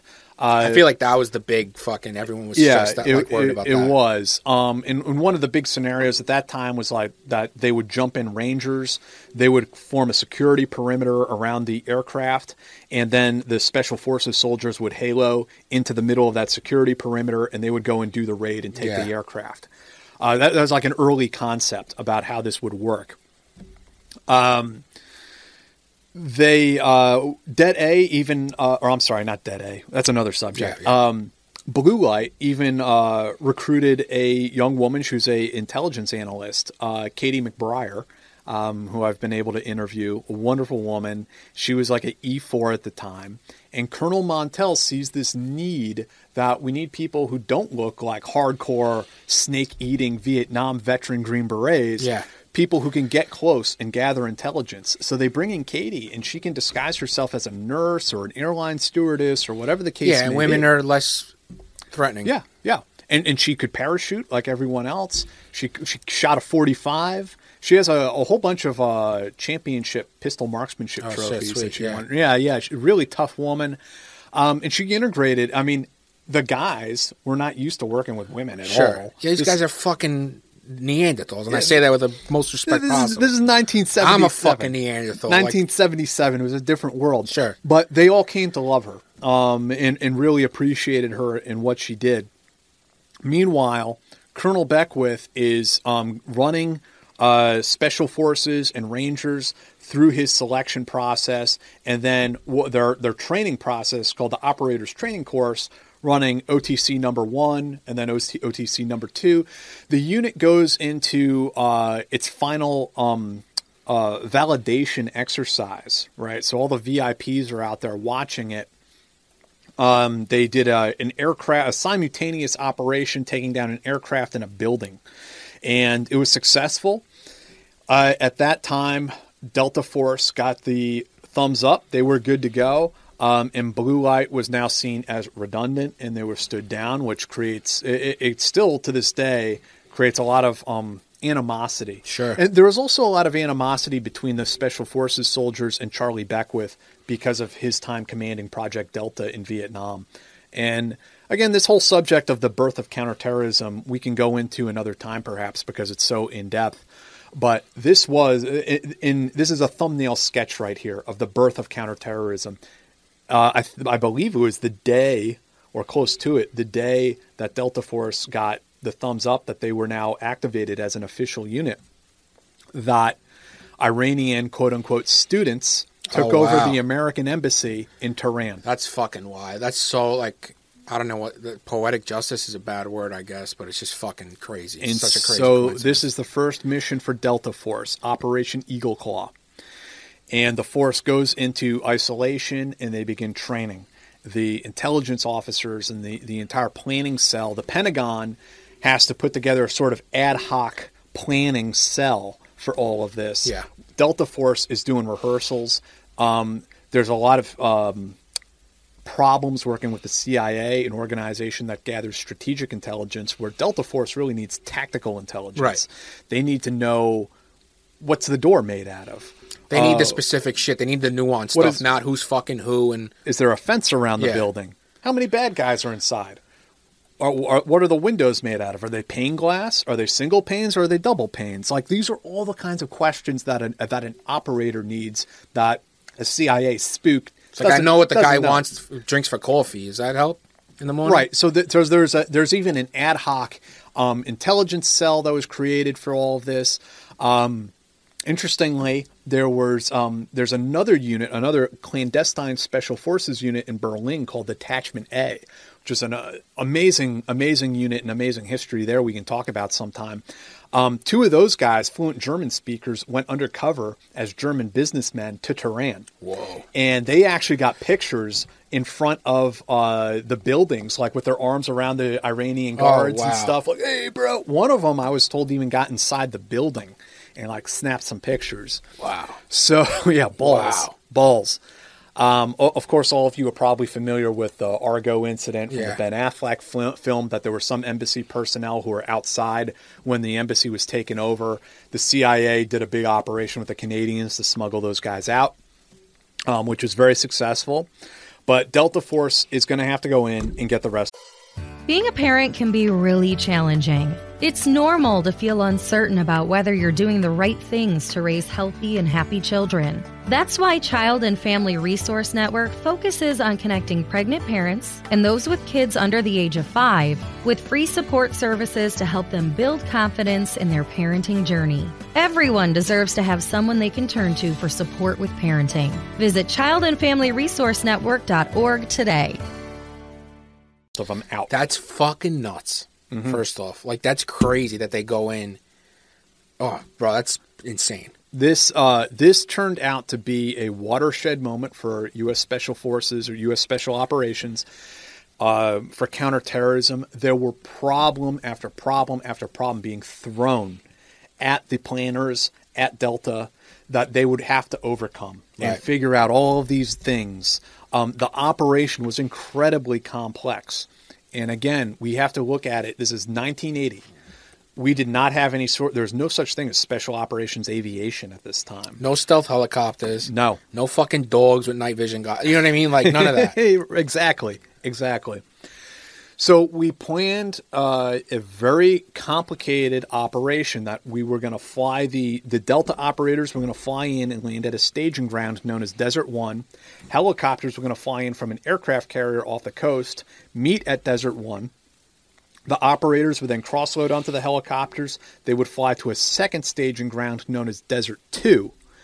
At Desert 2, there were guys already, some of the aforementioned guys we already had on the ground, would have pre-positioned like 2.5-ton trucks, things like that, transportation vehicles that the operators would spend the night at Desert 2. The next day they would board the vehicles. They would drive them into Tehran, hit the embassy, seize the embassy grounds, rescue the hostages.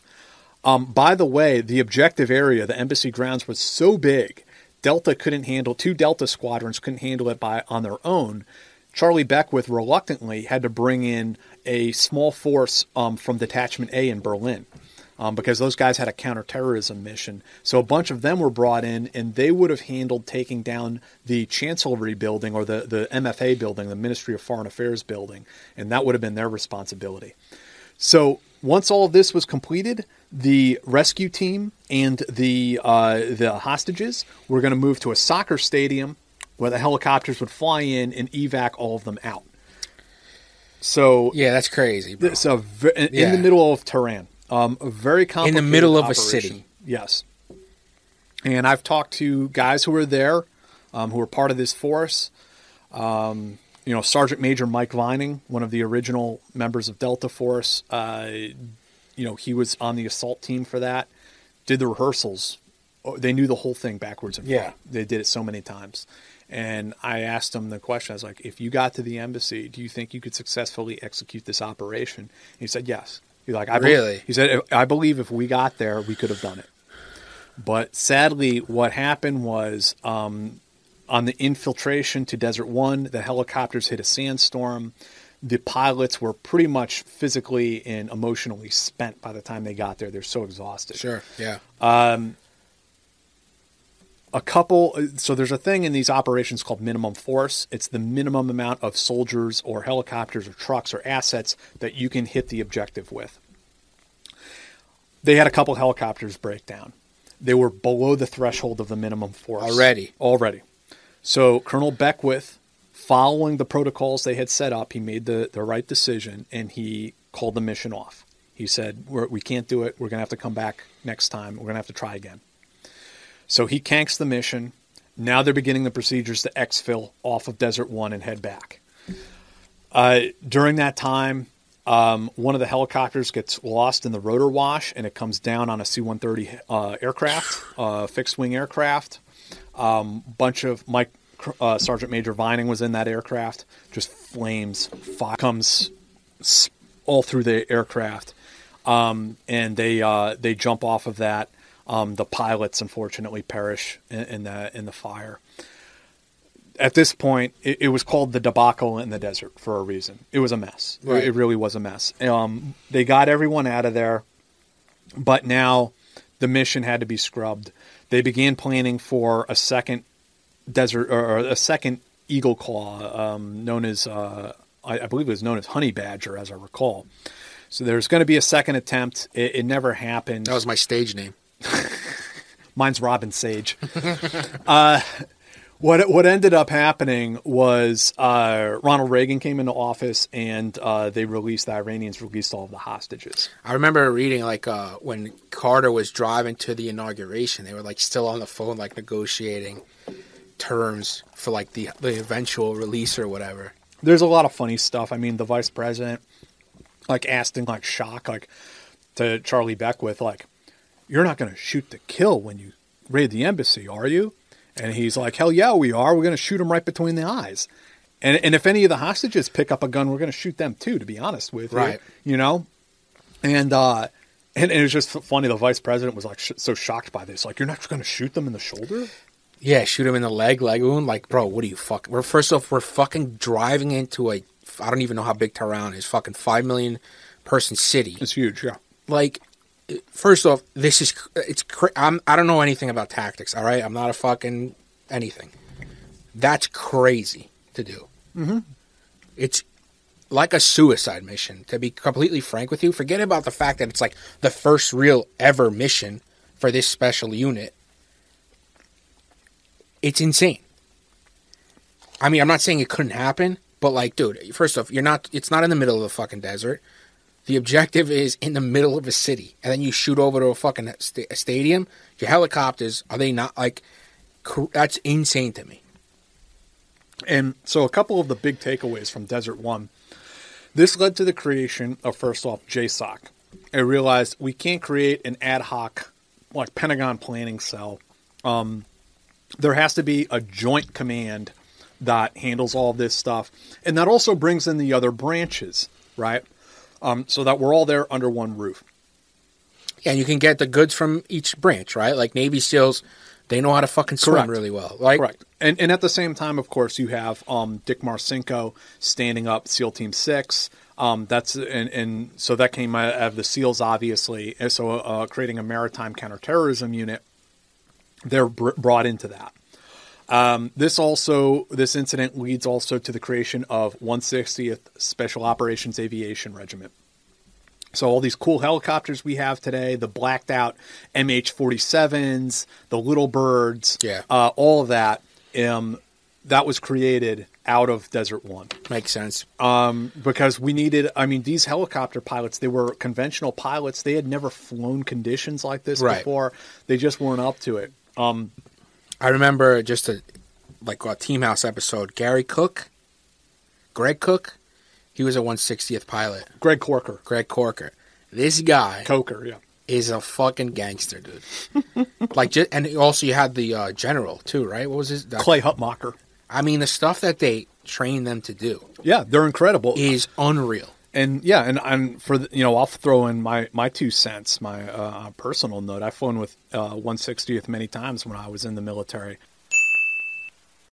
and those pilots are amazing. They can do amazing things with those birds, and you can just have total confidence in what they do. The guy Coker, I remember when he was saying was it Coker or was it General? I don't remember, but there was a great story because the team's getting off the Little Bird. And it's these guys are fucking 220-pound jack dudes. So the Little Bird's rocking. It's like you're making stew. You're trying to control the fucking helicopter. I like the story Clay had about making the Rangers get out and push the Black Hawk to you got to get it to push start it. The engine start. I don't remember that. Yeah, and so there's a whole platoon of Rangers out there pushing it back, and then he hits the ignition and starts it. Okay, guys, good work. That's hilarious.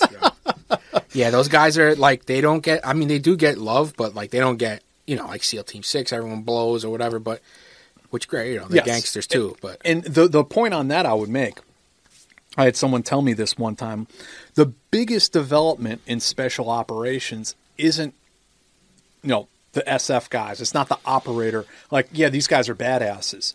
But it doesn't matter how big a badass you are if you can't get to the target area. Right. So the biggest developments in special operations really are fixed wing and rotary wing aircraft. First off, the fixed wing aircraft, modern American air power can get you basically anywhere in the world within 24 hours. Yeah.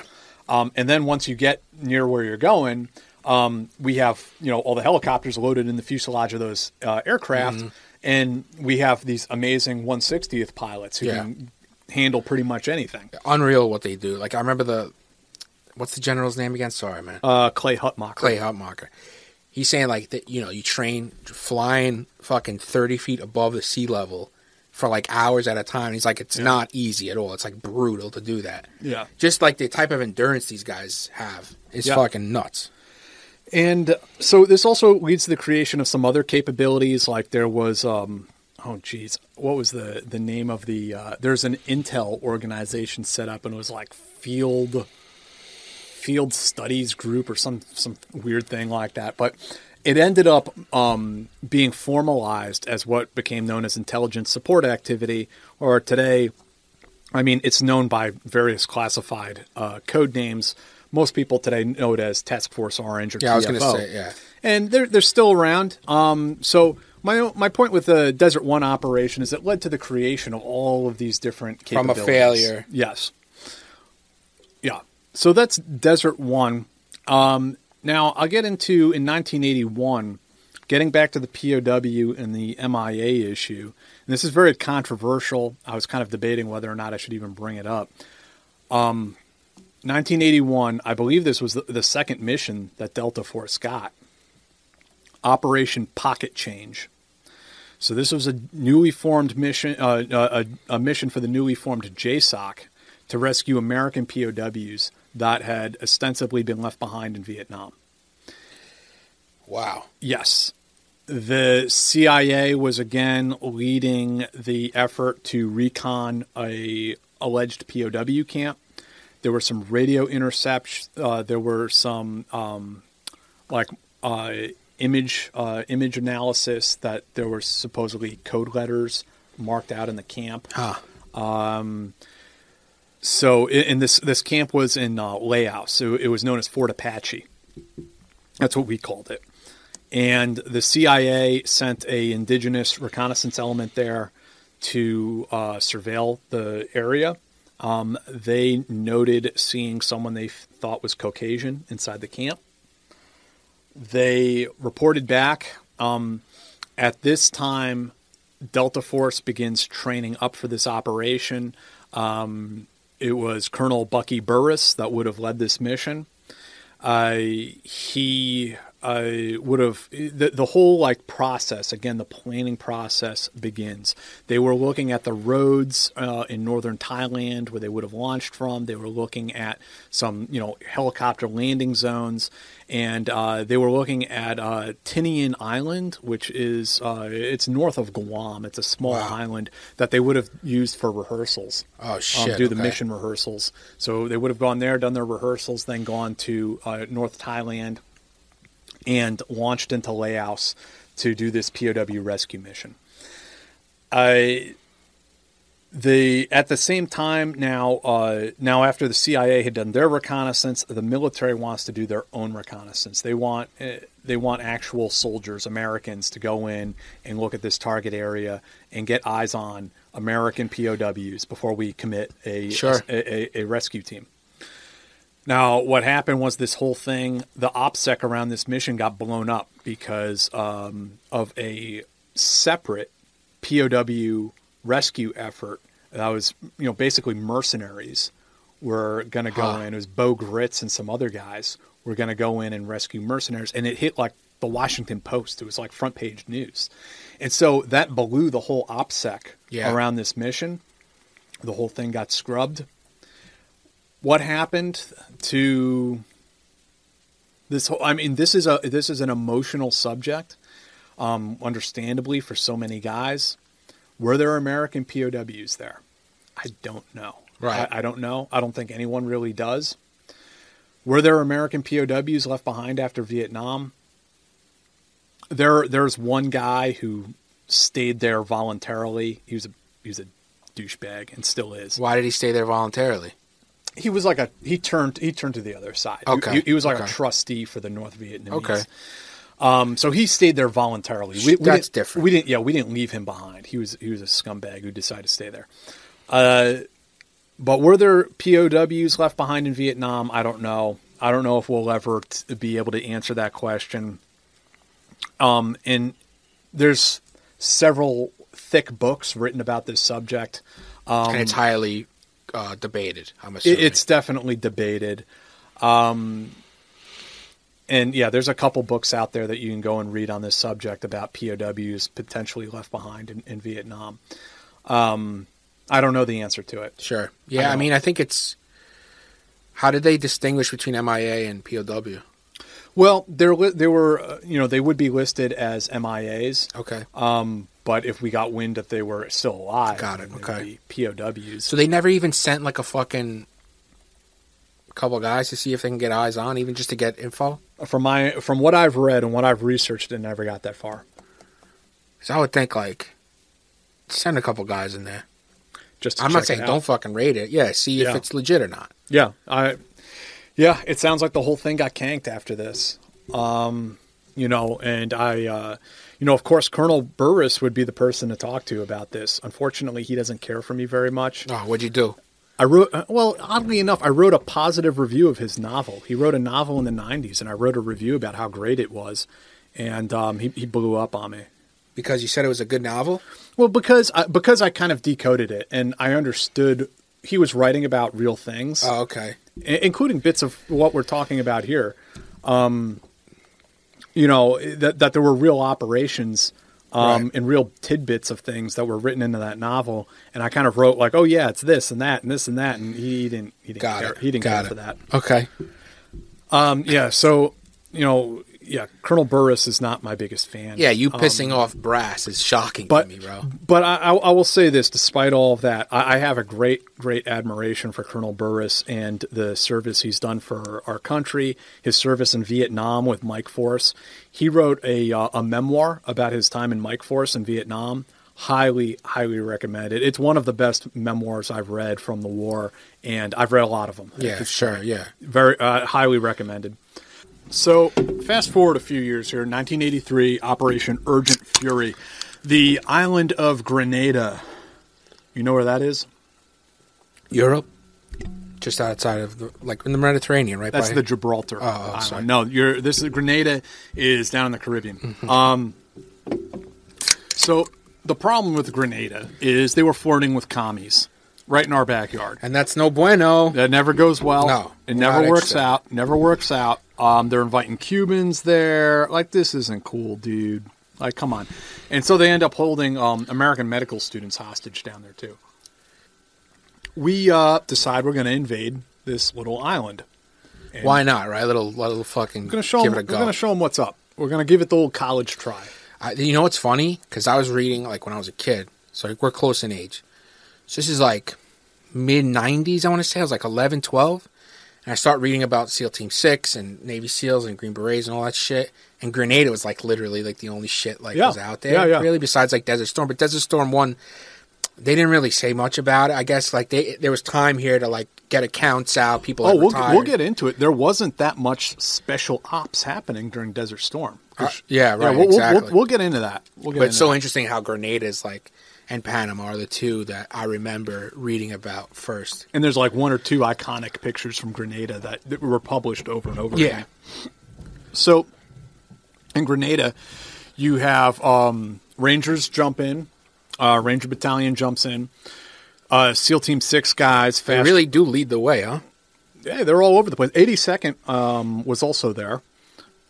SEAL Team 6 fast ropes in.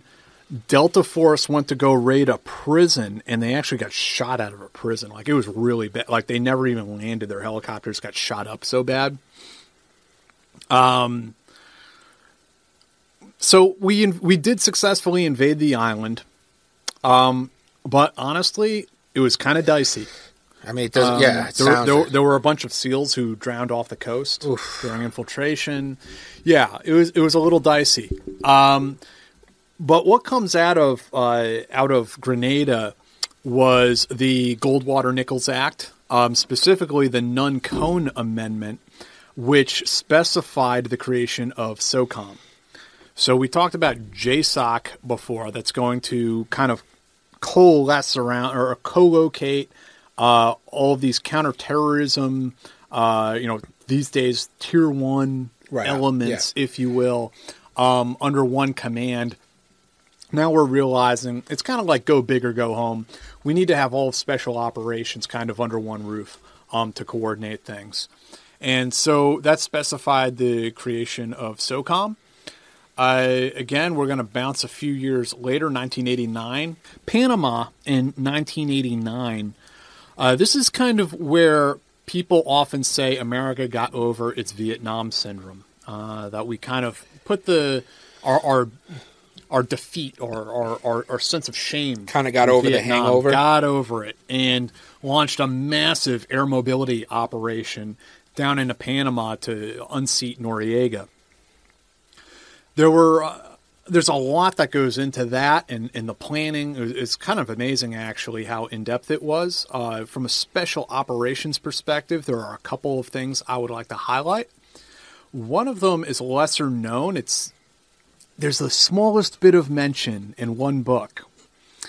But I was able to have a drink one time with somebody who served in the aforementioned Intelligence Support Activity, or TFO, and he was telling me about how when the invasion of Panama happened, in the run-up to it, his unit was doing surveillance on like a half dozen different residences where Noriega was known to frequent. The idea being that they were going to just like go in there and snatch him up right before H-hour, right before D-Day. What ended up happening was that Noriega was on the road. He was driving from Cologne to Tucumán when D-Day and H-hour happened. So it's not like we're talking about like airplanes in the air. This is like a massive military undertaking. You can't just like, hold on a few hours, guys, until Noriega gets to his villa. So that portion kind of got, I don't want to say it got screwed up. They were doing the best they could, but it didn't work out as optimally as they would have hoped. That's another thing now you put it on the list. Like, oh, fuck, what if the target's not fucking there? Right. What do we do? Do you delay? Do you turn off this entire invasion for that? And so... And, you got to assume, right? Like, we think of it like special ops now as like, you guys were doing raids fucking every night. It's like fucking quick serve. This was like... The amount of planning and prep that went into this, and everyone's puckered up fucking, like, trying not to lose their fucking jobs. Yeah. Like, there's major pressure here to get it right. Of course. And at the as this happens, now the invasion is kicking off, you had Delta Force and Navy SEALs are doing strikes to prevent, well, obviously to find Noriega, ideally, but also to prevent him from fleeing the country. So there were Navy SEALs combat divers who swam up under a vessel that he was known to use, and they attached explosives. Holy shit, bro. On the bow and the stern, went in there subsurface, attached all the explosives. Like, this is Frogman shit. Yeah, legit, yeah. And then as they were swimming away, Noriega's boys, the PDF, the Panamanian Defense Forces, they're throwing hand grenades into the water, like searching for him. Holy fuck. And the SEALs managed to get away, swim under the dock, and I think it took them like 2.5 or 3 hours to swim to meet their exfiltration point where a Navy ship picked them up. So they blew that vessel. That was done. Meanwhile, SEALs raided a airfield, came up in boats, raided this airfield where Noriega's Learjet was. Or was it a Lear? Or it was definitely a plane that he was known to use. And I know the SEAL officer who led that operation. Oh, sick. He's a great person. I don't think I've tried. I would really like him to tell his story, because he's a terrific guy. He's a guy who has values, and he lost a bunch of SEALs on that operation. They got hit really hard out on the tarmac and killed. One of his guys woke up in the body bag. I mean, it was bad stuff. What do you mean one of his guys woke up in a body bag? They thought he was deceased. Yeah. What the fuck? That's insane, bro. Yeah. And they successfully took the airfield. They disabled the aircraft. And then eventually Rangers came in and relieved them. But they lost a bunch of SEALs on that operation. Rangers jumped into Rio Hato and another airfield Interestingly, all 3 Ranger battalions jumped into Panama. Really? Yeah. Yep. So that happened. Delta Force did a raid on a prison to free Kurt Muse, who was allegedly transmitting pro-American propaganda for the CIA. I've talked to Dale Comstock, who was the master breacher on that operation. He had some interesting stories about how they put the charge on the door, and they didn't realize at the time they would use that black electrical tape. Yeah. And because of the amount of humidity down in Panama, it gets in there and it loosens up the tape, and the charge fell off the door. Oh my God! So like he had to and there's like a whole troop of Delta operators stacked up on the roof. They've been infiltrated by a helicopter, by little birds. They're all standing there on the door like ready to rock and roll. And he has to run up there and like reattach the charge. Oh my God! Gets down there. Apparently, he said he used P for plenty because it was a heavy jail door, and he's like, "Oh, there's no bad guys on the other side, or no good guys on the other side of this particular." So we're not door. really sweating that. Yeah. So boom, blows it. And the operators flow in. They assault downwards to the prison cell. Get it open. Put a helmet and body armor on Kurt Muse, get him back up to the roof. The helicopter gets shot down, has to make an emergency landing, comes down in the street. But they successfully get him out of there. That was the first successful hostage rescue mission that the U.S. military ever did. That's awesome. Yeah. That's a big one. Yeah, they pulled it off. Meanwhile, Delta and SEAL Team 6 are raiding these different targets. Sort of a predecessor to what we ended up doing in Iraq and Afghanistan. They're manhunting, right? They're looking for this guy, a high-value target. They're hitting all these different places. I was told they found his pornography collection. Take that for what it's worth. One SEAL Team 6 operator told me about hitting one of his houses and popping open one of Noriega's beers afterwards. I mean, you almost have to. Noriega ended up fleeing to the Vatican embassy, and they got him to surrender himself eventually. One story I'd like to kind of cap this off with about the Rangers jumping into Panama. This is a story that has kind of entered into Ranger lore, and I probably wouldn't even be repeating this had I not once talked to the jump master on this particular jump. So the story goes that the Rangers are in the aircraft, they're about to exit, the combat jump. So, you know, they get all the orders, like stand up, and then the next order is hook up. You're hooking up your static line parachute to the cable. Right around that time, they had a new guy in the platoon or in the company, and he jumps down on the ground and he starts screaming, I quit, I quit, I quit. But he's jumped before, right? As they're about to do a combat jump. They're like a minute away from jumping. So he's jumped in training. Yeah, for sure. See, like, I'd be the guy who quits at training. I'm scared of heights, dude. I'm out of here. Starts yelling, I quit, I quit, I quit. The Rangers, the rest of them, hook up their static lines. And as they're walking past this guy, they're kicking him, they're stomping him, they're spitting on him. They're cursing this guy out, you motherfucking quitter. I mean, on a combat jump. And they all go out the door, execute this combat jump at like 500 feet. Probably like a reserve parachute's probably useless at that point. Right. But no one died, thank God. They all hit the ground, execute their operation the way they were trained. So, time goes by. Rangers get back to Garrison. And as it turns out, that guy who fell down and screamed, I quit, I quit, I quit, was actually screaming, I'm hit, I'm hit, I'm hit. Oh, my God. Because some anti-aircraft fire came up through the skin of the C-130 and clipped him. That took a turn. And so they're standing out there in formation, and now all these proud airborne Rangers are wearing their parachute wings with a mustard stain. When you have a combat jump, there's a little gold star on your parachute wings. So they're all standing there, including this guy who never exited the aircraft. Oh, so everyone's he's salty? He's there on crutches because he'd been hit, but he has his combat star on his parachute wings. And the first sergeant, who I was told was a like 5 foot tall Asian American, like calls him up to the front of the formation. It's like, did you exit high performance aircraft in combat jump? And this guy who's an E5 is like, he's like, no, first sergeant, no, I didn't. He says, exactly. And he pulls out his knife and just cuts that shit right off his uniform right there in front of everyone. That's fucked up, kind of, I guess. I don't know. He got hit, though. It wasn't like he quit. He didn't go out the door. He didn't combat You're right. jump. There's Technically, right. You're right. He was just on the plane. But that story, I think it's a little amusing in retrospect, but it also encapsulates just like how highly motivated, how hard-charging Ranger Battalion guys are. And I'm biased, of course. Right. I served there at one point. Not that I did anything that really matters, but I have an affinity for those guys. And as you can see, I started off this whole thing talking about Rangers in the Revolutionary War. Yeah, no, I got it. As far as I'm concerned, Rangers are basically the moral center of the United States military, if not our country as a whole. Listen, man, I don't think Rangers get enough credit. And it's not because you're sitting here, you were a Ranger. Because they do a fuck ton of shit. Yeah. Like, they do almost everything. And a lot of it flies under the radar. Yeah. A lot of them like it that way.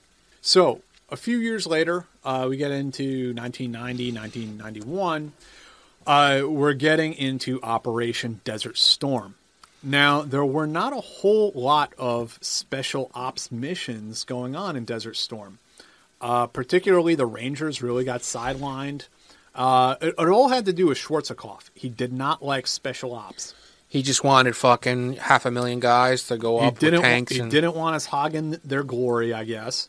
So he sidelined Special Forces and Delta and all of them as best he could.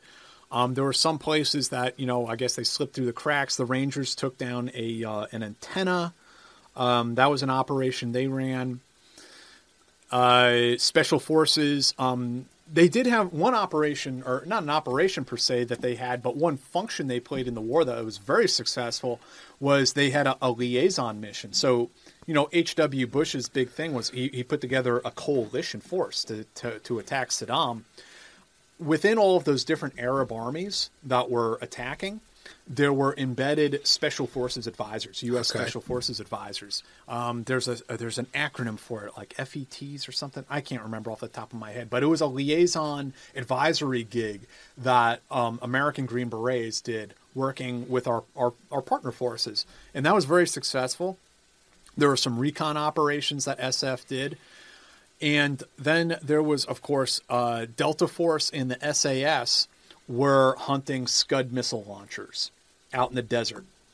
And that was the big fucking to-do. That was like one of the the big talking points as far as like how dangerous Saddam is and shit, like with Scuds hitting Israel with chemical weapons. He was firing Scuds into Israel, threatening to draw Israel into the conflict, which would have been a huge, huge shit show.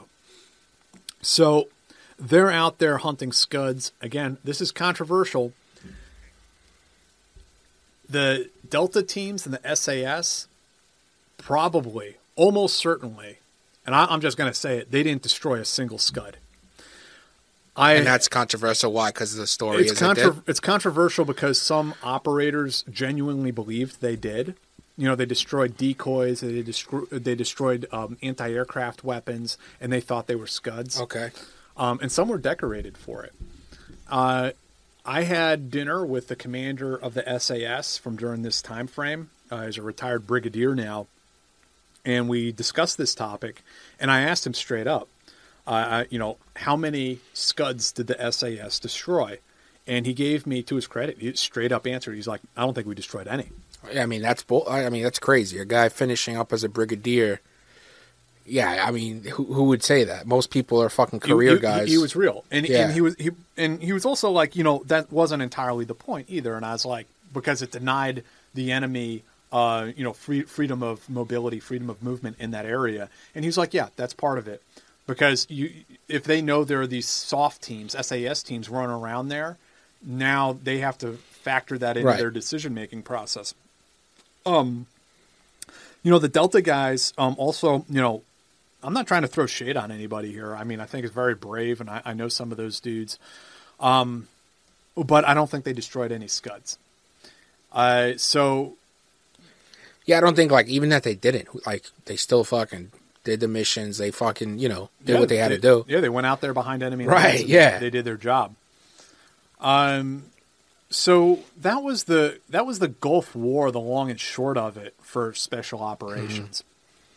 Now we move into the 1990s, and that whole period of time where, as far as some people are concerned, nothing was happening. But there are some things. Yeah. There's some things that did happen. Some that have kind of entered into legend.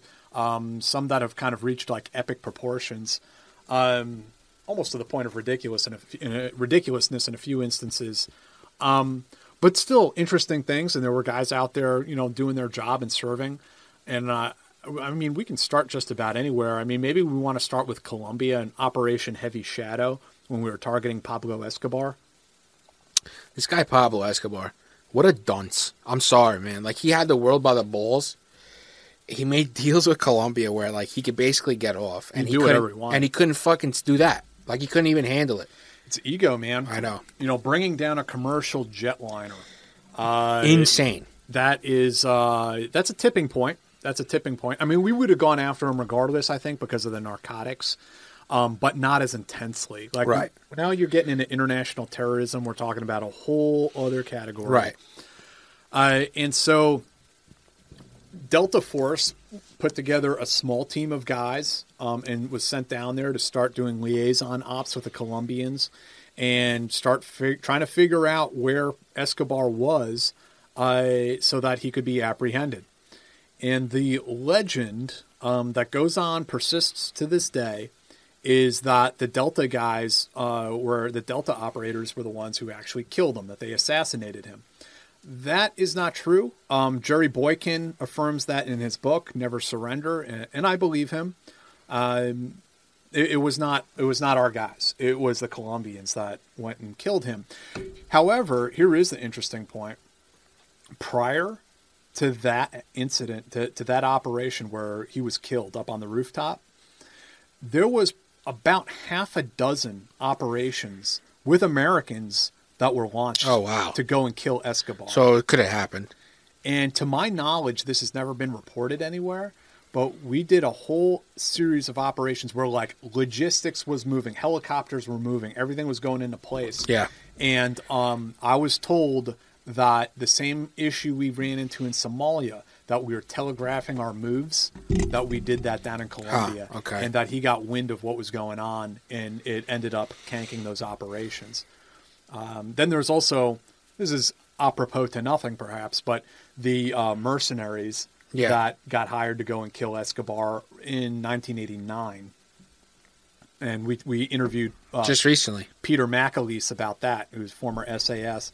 But so it wasn't until 1993 that Pablo gets popped, and that ends that episode in history. But right around the same time, we are getting into Somalia, Operation Gothic Serpent, where we're going after Adid and a bunch of other high-value targets.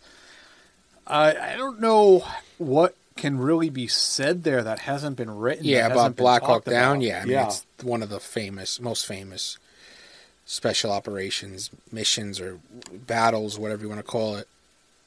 I feel like everyone knows about it. Right, and rightly so. I mean, it was crazy what those guys did and what they accomplished.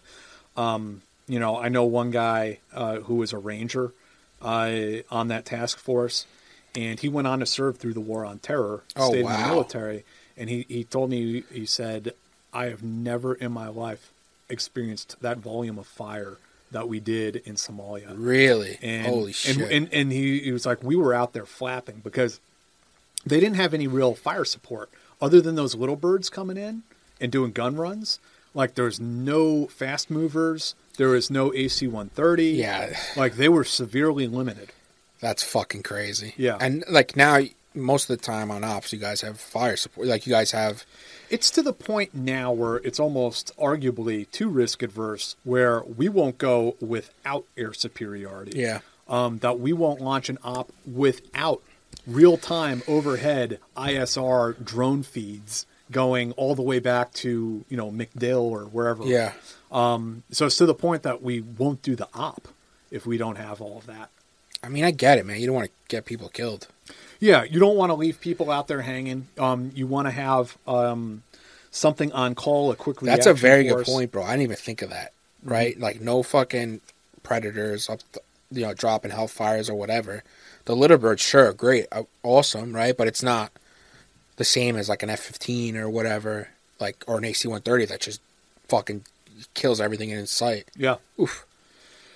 So then we're also getting into Bosnia and hunting for war criminals, or they were called PIFWICs at the time. And so this was like something for Delta to go and do, for JSOC to do. So they were all stoked about getting to go do some ops finally. We interviewed George Hand on the Team House before, who's a Delta operator doing work there, doing actual operational stuff there. He'd be, wearing civilian clothes, driving around doing reconnaissance. And he was talking about how there is a element within Delta, which is commonly referred to as the funny platoon, but they are female soldiers who serve as, like Katie McBriar did in Blue Light, serving in a intelligence gathering capacity. And as George was telling us, it was also to help break up the pattern, the outline of like some muscle-bound 30-something-year-old dudes. Yeah. That every time it's like these two like guys who are like super in shape, probably white, right? Certainly male, right? So by having just happen to be in this fucking war-torn country, and if they open their mouths, they have an American accent. Yeah. So at least in this way, they can be husband and wife or something like this. Cover makes sense. They could be their girlfriend, whoever. So George was around doing recce work like that. RRD, which we haven't talked about here, the Ranger or the Regimental Reconnaissance Detachment, which has also been around since about 1983 to do reconnaissance for the Ranger Regiment, doing recon on airfields, because one of their primary responsibilities for the Ranger Regiment is airfield seizures. But RRD would also get more specialized tasks as time went on, and they did some work with Delta in Bosnia. And the operators were kind of holed up in these like clamshell bunkers. They were hangars, really. And they were just essentially trapped in there, just waiting for a mission. And they did go and get to bowl up some war criminals, and who were sent to The Hague. At the same time, some of the other things we have going on is you had Delta operators who were embedded in the UN's Weapons of Mass Destruction program, their weapons inspector program. So you had guys who were undercover in this UN program to go and facilitate these weapons inspections. It's interesting. Why is it Delta, like not a CIA thing? Because Delta has specialized tasks and skills. Like when it comes to the tactical stuff, those guys are going to be better at it than the CIA. Yeah, so I guess like they need to know the ins and outs of like, the more specific, nuanced info. So I'll give you a few examples of things that a soldier could do that the CIA couldn't do necessarily. The CIA can do some of these things, but arguably not as well. You would have Delta operators who were very good at what we now call sensitive site exploitation, or SSE. So they a very fast, very methodical way of searching rooms and searching entire buildings, which was critical for doing weapons inspections, because they're going to go and hit like the Iraqi Ministry of Defense, the Iraqi, Department of the Post Office, or whatever it is, looking for signs and traces of WMDs. So you need to have a very quick, very thorough, methodical way of searching, and the JSOC guys had developed that. Also, you need some guys who are good with lockpicks. As you come across doors that are locked, there were operators who... and quick, they could pop a lock in because I could see seconds. a fucking inspection. They're trying to move your ass along quick. Yes, and on paper the Iraqis are like, hey, come look at anything. We're an open book. But in reality, when you get there, they're trying to stymie you and slow you down as much as possible. Understandable, sure. That's what I used to do when I had restaurants with the health inspector.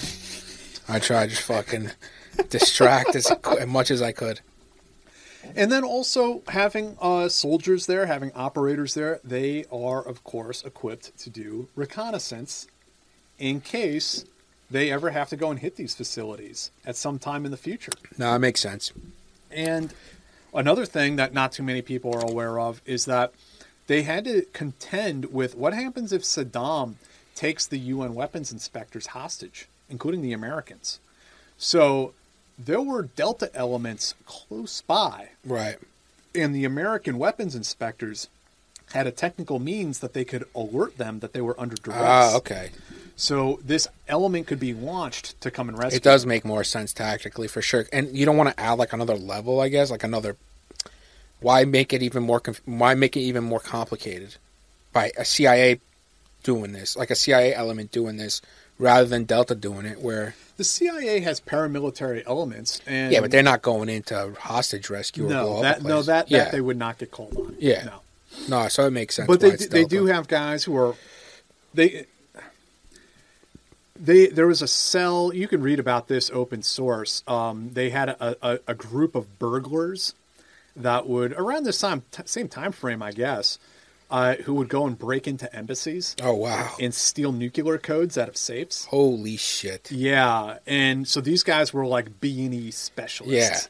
Yeah. Holy shit. But more often than not, what the agency does is they have professional locksmiths who they'll get a top secret clearance. Right.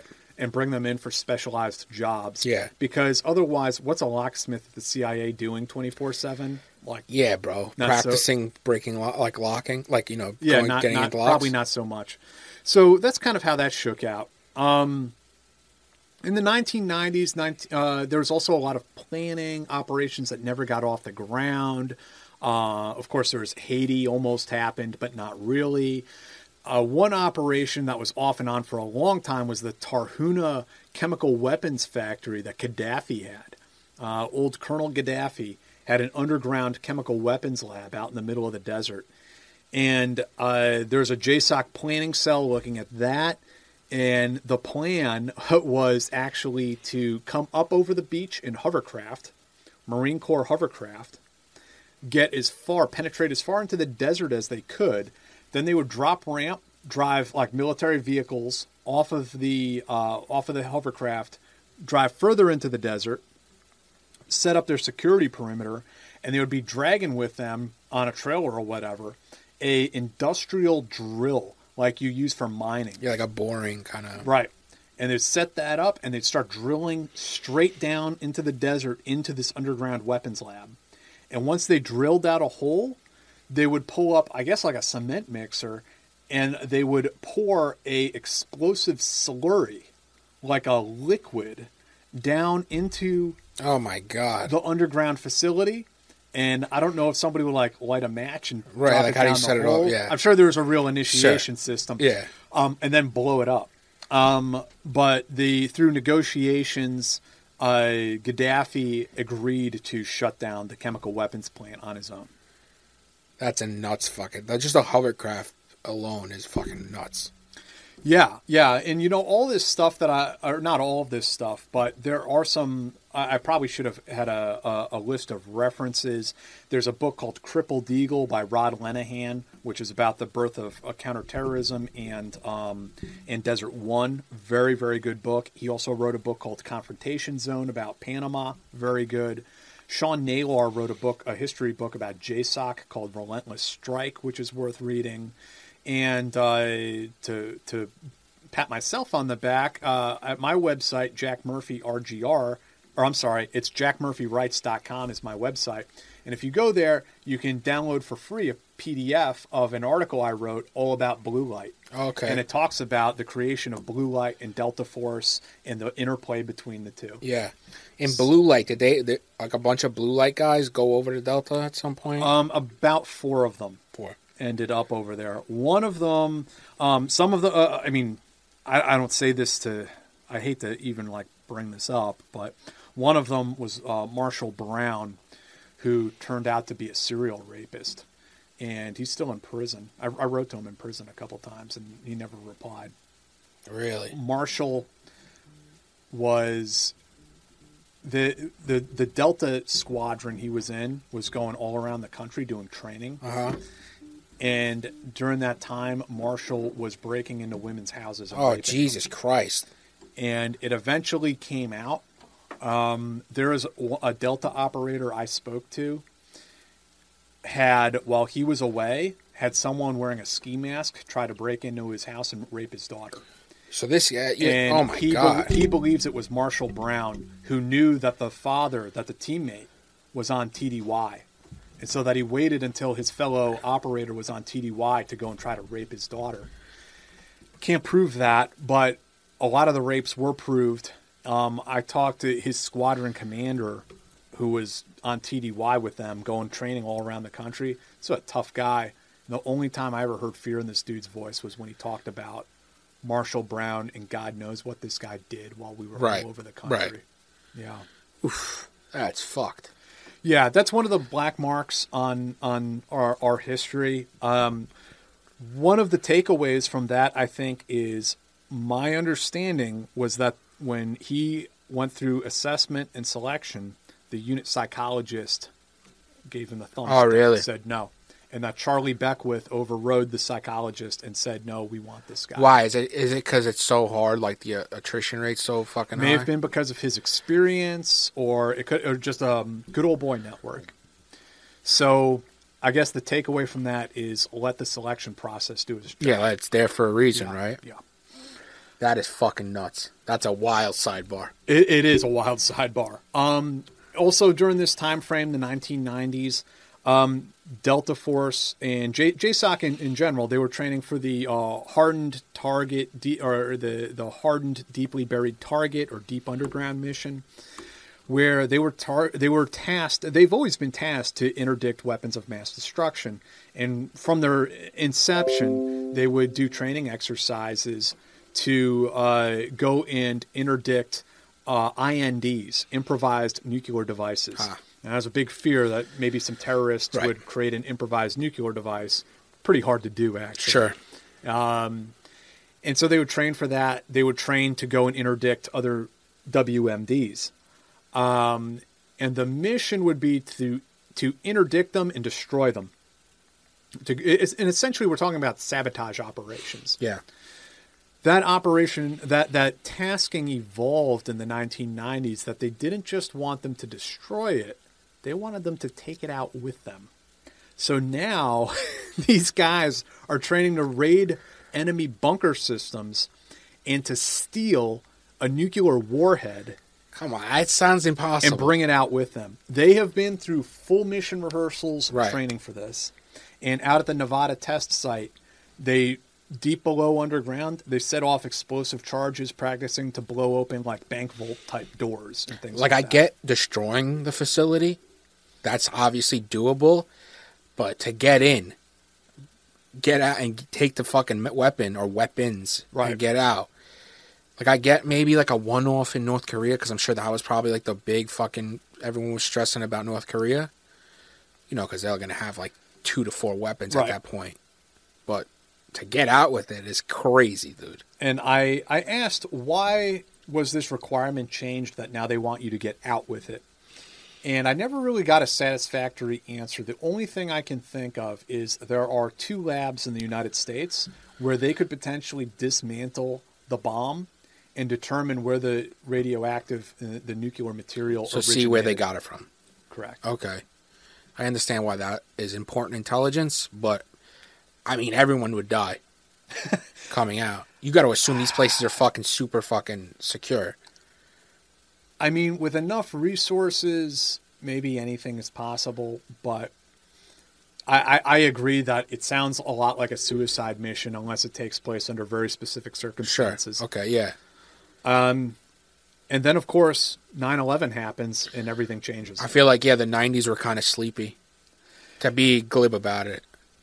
If you were in JSOC, I think they kept you pretty busy. Sure. In Ranger Battalion and in Special Forces to a large extent, SF at least deployed on training missions all over the place. But from that perspective, from a combat perspective, pretty sleepy, yeah. Yeah, I feel like 9/11, these last 20 years have legitimately supercharged special operations. Yes, absolutely. It put a huge emphasis on special operations. Afghanistan was called from the beginning the Special Operations Olympics. It's like everyone gets to come out and play and use all these capabilities, all these toys we have. Yeah. So, now it's on. The war that everyone had been waiting for is on. Right. And we invaded Afghanistan, obviously. We invaded Iraq. And special ops now gets involved in a new type of warfare, sort of industrial strength counterterrorism, that I was a witness to some of it, where we're hitting 2 or 3 targets in a single night. There's a lot we can talk about in the global war on terror. This is literally its own fucking... Yeah, for sure it is. We can talk about any aspect you want of it, or, I can also jump into like a few specific things. Hit a few specific things, yeah. Because literally we can go another 2 hours on this. Yeah. A couple that are lesser known, and there are many, but just one I can think of is Delta did a freefall jump in Afghanistan, jumped from 18,000 feet and set up a hide site, and they were doing surveillance on a highway system. Wow. Watching to see where traffic was coming and going from. So there are some freefall jumps out there that have never been publicized, that aren't in any of the literature. Another one that we could get into, so early war on terror, as you might recall, we were trying to set up a sort of platform for cooperation with the Russians. And there's going to be some intelligence sharing. CIA people I talked to said nothing came out of that. It was all bullshit. But there were some efforts made, early efforts being made. And one thing that I don't know if it's ever been publicized before is that there were some operators that went and did a liaison job in Russia with the Russians. And they were in Chechnya and Dagestan looking to track down and interdict fissile material. Wow. Yeah. That's a crazy story that, like, not many people... You told me about it, like, before. And even me, I was like, what the fuck? I've never heard of it. Yeah. Well, interestingly also, 10th Special Forces Group did a joint mission with Spetsnaz in Bosnia during the 1990s. Yeah, that's fucking wild. Where they were part of like a peacekeeping mission together, yeah. And they were on the same fob. And almost by happenstance, like, they found out where the leaders of, a bandit gang were. And they just rolled out on gun trucks together, Spetsnaz and Green Berets. That's interesting. And they went out there and did a joint op together. So that was in the year 2000, I believe. So now early into the war on terror, there were some... So whatever happened with that mission? I don't know. Nothing? It probably just went away. Yeah. As that intelligence sharing kind of dissipated and became clear nothing was going to happen. Right. That's my suspicion. That's insane. That, like, first off, like, are there real credible threats, like fissile material getting fucking bought and sold? Yes. There is. Yeah, for sure. And it's mostly, a lot of the assumptions we have about it is that it's terrorist organizations, or that it's disaffected ex-KGB guys or the Russian mafia. It's really like farmers and stuff, like peasants, poor people who are trying to make money. Yeah. And who have access to this shit, I guess. And grab whatever they can. Yeah. Well, I mean, I'm sure I hope it was a big concern in, like, the late 80s, early 90s when the Soviet Union broke apart. Yeah, jeez. To be able to try and at least get them under control a little bit. So, yeah, I mean, as we said, the war on terror, we could go on and on about. Then there's everything that happened with ISIS. There's a lot going on there. You want to talk about Bin Laden real quick? Yeah, Bin Laden. I mean, it's done to death, too. Yeah, it is done. What do you think about Seymour Hersh's fucking I think angle? with Seymour Hersh, it's very difficult. And I think that his article on it did as much harm as good because, geez, forgive me for saying this. I think that sometimes all of his facts are correct, but he still somehow manages to get the story wrong. That there's a little bit too much of a agenda imprinted onto the story overall. Uh-huh. But I do think that a lot of the facts, and I don't believe everything that he wrote in that article. That's why I say I think he muddied the waters along the way. But I also think the truth began to come out in that article. Right. Yeah, I mean, I only gave it credence because, he's Seymour Hersh, right? He's like a legendary reporter. And it was just when it first happened, some of the info got a little muddled, right? And then they clarified the next day, and then they clarified again. And then the fucking movie comes out, Zero Dark 30, which I've gained a new fucking hatred for Mark Bull, that rat fuck, because he's a rat. And like just the straight up CIA propaganda that they fucking spewed out, which it's a win for us, right? It's a win for the United States, right? We got the guy that literally, for better or worse, changed our country forever, right? We got the rat. So it's a good thing. But again, like, I don't want to be spoon-fed fucking propaganda. No one does. And the CIA is lying about how all that went down, but they aren't lying for the right reasons. Yeah, I get it. Protect people, sure. Mm-hmm. So, yeah, there's very little about the whole narrative that coalesced around the Bin Laden raid that I put much stock in. Although from a special operations standpoint, look, no conspiracy theory BS here. SEAL Team 6 loaded up on some really high-speed ghost stealthed out Blackhawks and flew into Abbottabad, landed, took out Bin Laden, snatched up whatever documents he had, grabbed up his body, and hightailed it out of there. And that happened. Yeah. So ever since then, I think U.S. Special Operations can be almost written into the U.S. Constitution. Sure. That's like one of the big things that comes out of this.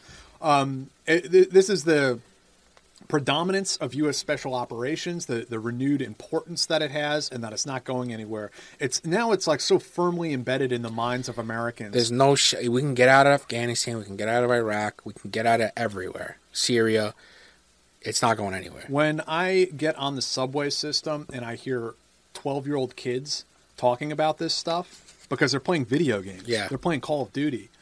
When I go through Irvington, New York, our beloved Hudson River community, most yuppie town in Westchester, and I see like CrossFitters out there wearing Cry Precision plate carriers, like they have assumed this whole operator aesthetic. Yeah. Special Operations is not going anywhere. Right. It's not going anywhere. No. This is the future, and there are a lot of hazards in that also. From a policy standpoint, that you have these people who are, they're trial lawyers or whoever, they get elected into office, and all of a sudden they're being briefed on all of these capabilities, and they're being read on to all of these classified programs, and they can see it as a toy. They can see it as a plaything. Yeah. And something that they can use to resolve all of their policy dilemmas very easily. You see these problems that we have going around in the world. We got a Taliban problem. We use special ops.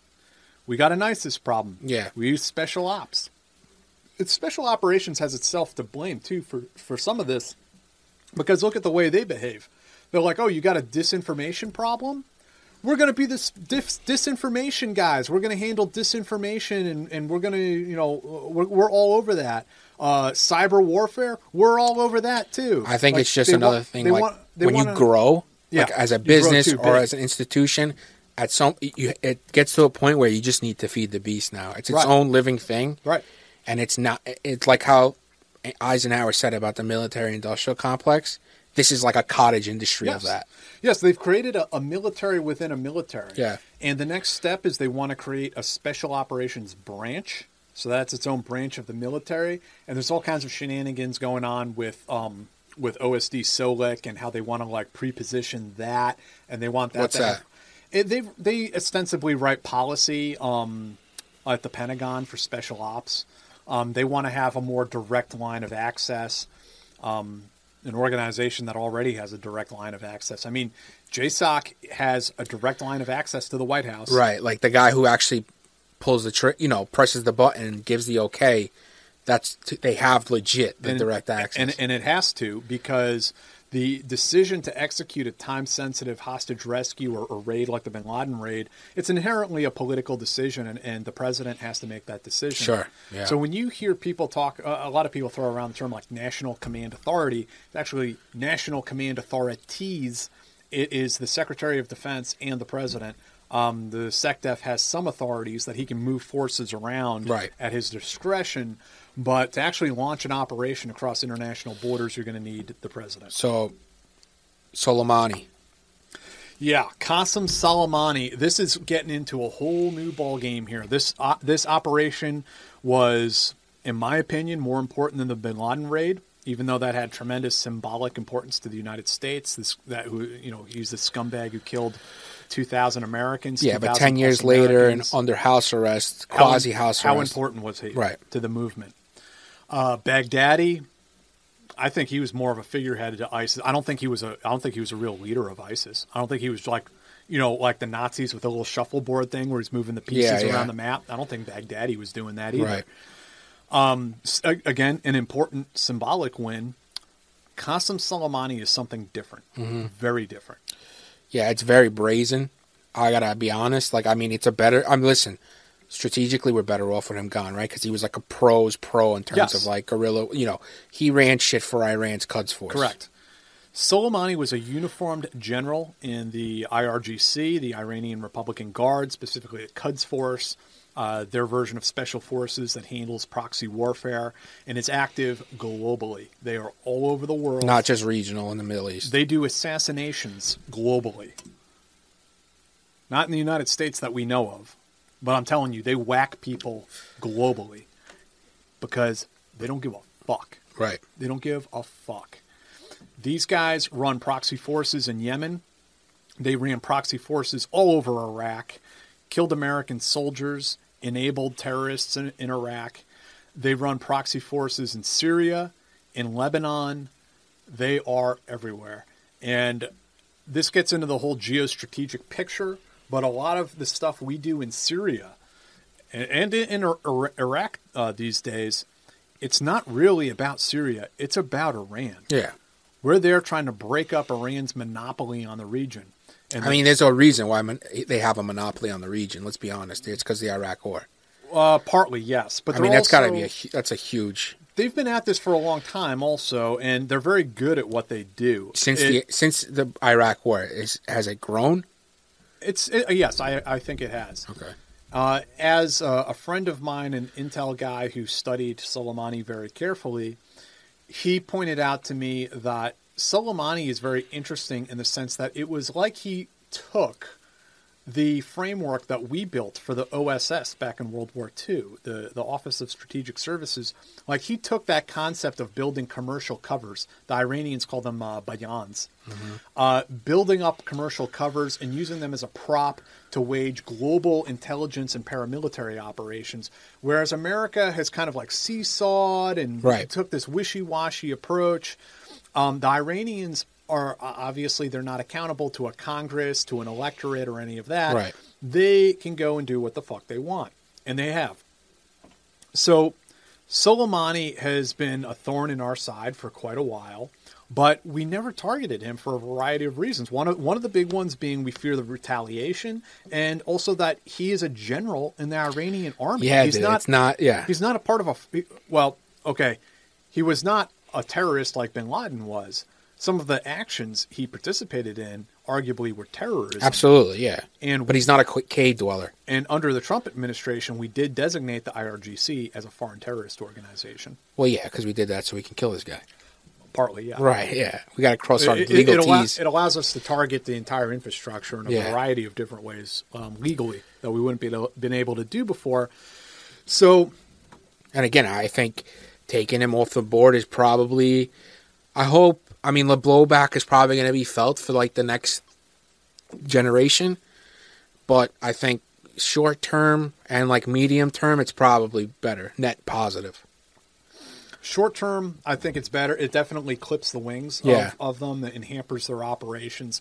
Long term, there's a retaliation coming, and they don't care if they have to wait 20 years. Yeah, and it wasn't just like they shot some rockets at a fucking base right after. They did. They shot some rockets at some bases in Afghanistan. They fired those ballistic missiles at us that didn't kill anyone. Mm-hmm. That was their retaliation, at least to save some face. For the papers. Term. Right. It also swept their legs out from under them that they shot down that Ukrainian airliner accidentally. Right, yep. And they kind of exposed themselves as a bunch of incompetent thugs, which most of them, except for Soleimani, of course, were. Right.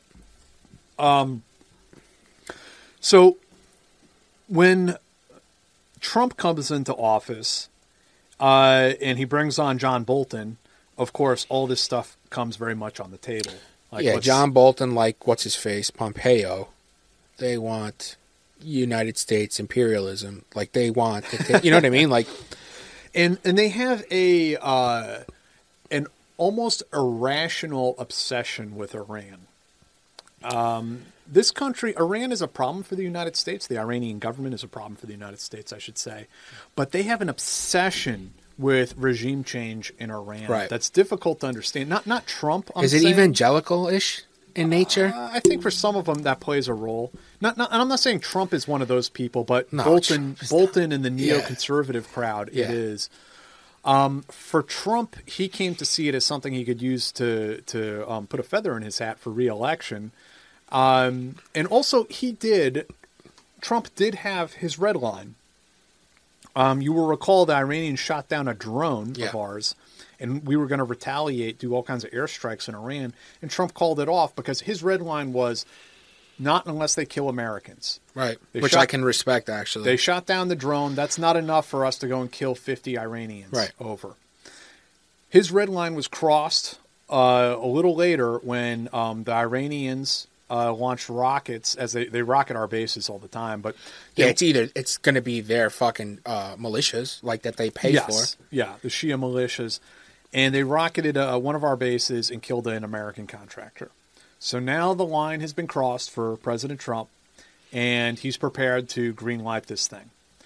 The talks begin with JSOC and the CIA. The agency's somewhat involved.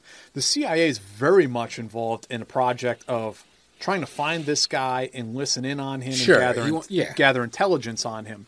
As far as the targeting and the killing, that was all JSOC. CIA was kind of... I'm not surprised by that, yeah. Yeah, so... CIA wants to keep fucking milking that goat. You know what I mean? Like... Well, it's interesting because they wanted to keep their hands clean of it, but then after the fact, they definitely want to act like, oh yeah, we were all about this. Sure, I get that too. After you have a successful mission. Listen, you have a successful mission, you see what the news cycle's doing, and you're like, no, yeah, we were totally in on that. Yeah. You know what I mean? So JSOC comes to the president, and and the command offers them a series of different options. We can take him out with a sniper. We can do a tactical team on the ground, do a vehicle interdiction, which those guys have gotten very good at over the years. We can do a drone strike, or we can do a controlled yield IED. So we can build an IED and blow them up on the side of the road, make it look like, whatever. So the other options are kind of deniable. Like the IED specific. IED, come on, guys. That's the way to go. Now, it's one of these things where it's like plausible deniability, right? The Iranians aren't dumb by any means. They're going to know what happened, but they haven't been publicly shamed. And if you slap them... It's not an international incident like it was. Yeah, if you slap them in the face publicly, now they have to respond to that. Right. If it's done covertly or with plausible deniability, now they have some wiggle room. They don't have to come and like blow up one of your federal buildings necessarily. So... The sniper shot or a tactical team on the ground, you can deny it, but they'll figure it out. No, that's a little tougher to deny than the IED. Yeah. Now the one that really can't be denied at all is the drone strike. No, dude. And that's the one President Trump, like Sunni militias have fucking drone strikes as drones. That's the one that the Trump administration went for. They wanted something they could claim credit for. Now comes the whole project of trying to figure out where Soleimani is. It's that whole find, fix, finish, right? We got to find him and fix him in place so we can finish him. And that becomes a huge ordeal. The Russians the Israelis are involved in that. NSA, of course, is involved. CIA is involved in some aspects of it. JSOC obviously involved. Soleimani used very complex methods to throw us off his trail. Yeah, he was like fucking Nicky Santoro in Casino, changing cars, doing the whole fucking Jamal thing. Yeah, he would change cell phones like hourly, every 3 hours, change cell phones.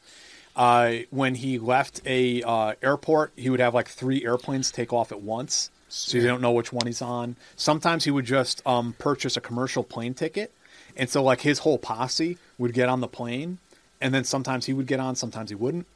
So. And because he switched out cell phones... And he's operational. He's traveling throughout the region. He's traveling throughout the region to meet with his proxy commanders. That's crazy for a top guy to do. Yeah. He's directly controlling it. Yeah.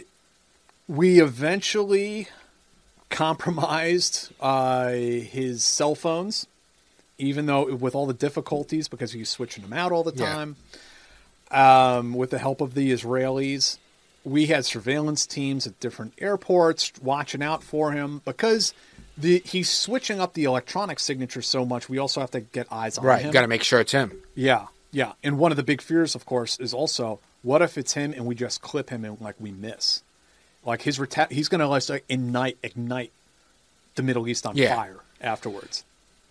So we got to be sure. Right. And this was probably the most complex, sophisticated operation that JSOC has ever run.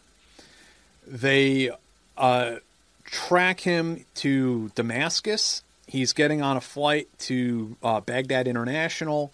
He gets there late. It's also important to point out that this was part of an entire decapitation strike, that we had other strikes planned for Syria and Yemen. We were going to try to take out Quds Force, in a sense, like cut the head off the snake, set them back years. Yeah. Only the Soleimani part of that operation really got executed. Why? Just too complicated? It was complicated, and we missed the guy in Yemen.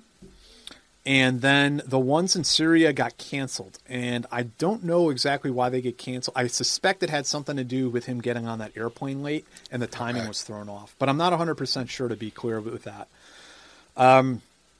Soleimani arrives in Baghdad that night. We had Kurdish surrogate forces who were at the airport disguised as baggage handlers. They were able to PID, positively identify Soleimani. He gets off the aircraft, gets onto a couple vehicles with the leader, one of the Shia militia leaders, the PMU leaders in Iraq. They peel off the access road onto the other road that goes around the airfield. We had shut down that side of the airfield for a snap training exercise with the Iraqis. At least that's the excuse we gave, to limit collateral damage. As Soleimani drives out, we had Delta teams situated in vehicles. They were disguised as maintenance workers and stuff like that, kind of triangulating on Soleimani as he's driving out in this 2-vehicle convoy. They were there to isolate the target and confirm. Mm-hmm. Just as they're driving out on that access road, the first drone, there were 3 drones overhead. One of them strikes, hits Soleimani's vehicle, blows it apart. The other vehicle, the driver, steps on the gas, trying to make a getaway. One of the Delta Force snipers opens fire, shoots through the windshield. When that happens, the driver panics, stomps on the brakes, and just as the vehicle comes to a halt, the second Hellfire missile hits it and blows it to pieces. One final part of it is there was a Kurd, one of our surrogates, disguised as a police officer, who went up to the scene, took pictures of Soleimani's remains, and took a tissue sample for DNA confirmation. Wow. So it was fucking planned. It was all planned. It was not the way it kind of came out initially in the press was that it was just another drone strike. Right, yeah. No. We did a drone strike. No, we had him penned in. We had him fenced in. The second he got off that airplane, we had him in the box. Yeah. He was not walking out alive. No. Because even if the drone missed somehow, the snipers would have taken him out. There's redundancy after redundancy because you can't let them get out of that. First off, it's a win for them, a win, and you can't let him get out there to retaliate. Let him. He will this little shadow war Iran's been waging will turn into a real war. Yeah. It's wild to me. I mean, listen, I'm a fucking little bitch boy lib cuck bitch, but I get it. He's got to go. That guy's got to go. I'm still a fucking scumbag. So it's just some things he's got to go. But not doing it IED, where there's plausible deniability, I think is bad in terms of the level of blowback we're going to get. And that's sort of a after the fact debate. Should the CIA have been able to take the lead on this? Arguably, the CIA doesn't have a great track record with this kind of shit. I don't even think CIA should. Delta can't pull that off? Let JSOC do it and bless off on it as a Title 50 covert op, like they did with the Bin Laden raid. It could be done, yeah. That's what I would I would let Delta or JSOC, whatever, do it, contract them to the CIA for a little, and that's it. It was... Oof. I'm just worried about the blowback, for sure. I mean, I don't know what's going to happen, obviously. We hurt them bad, for sure, in terms of operationally, but, I mean, at some point they're going to build back up. One day they're going to blow up one of our embassies or something. And then what happens? Right. What's the proportional response there? Right. Invading them? Yeah. Yeah, and that's sort of the problem that I was alluding to earlier, is that I think policymakers often look at JSOC and SOCOM as a plaything. It's something they can use to resolve their policy dilemmas. Sure. And it's something that they can hang their hat on. Like, they can put a feather in their hat. Like, look what I did. This is a little political of a question, but do you think the putting a fucking light bulb on it, doing it the way we did it, where there's no, I mean, it's us, and we did it, and we took a fucking ad out in the New York Times that it was us. Was that to for political cover, because the impeachment was happening? Yeah, I believe so. I think you can draw a pretty straight line, and I think the sourcing on the article that I and Zach Dorfman wrote, I think paints a pretty clear picture that yes. Yeah, like, I don't want to say it where I'm like back, like, but it's, I mean, it's obvious. Like, we've never done something like that to a general. Like, that's crazy. I mean, I know he's fucking bad dude. Yeah. But you don't see us going around clipping fucking North Korean generals. Right. I know Israel does targeted killings like this all the time. That's their MO. That's what they do. It's fine. And this is the epilogue to all of this, is have we moved into a new era now?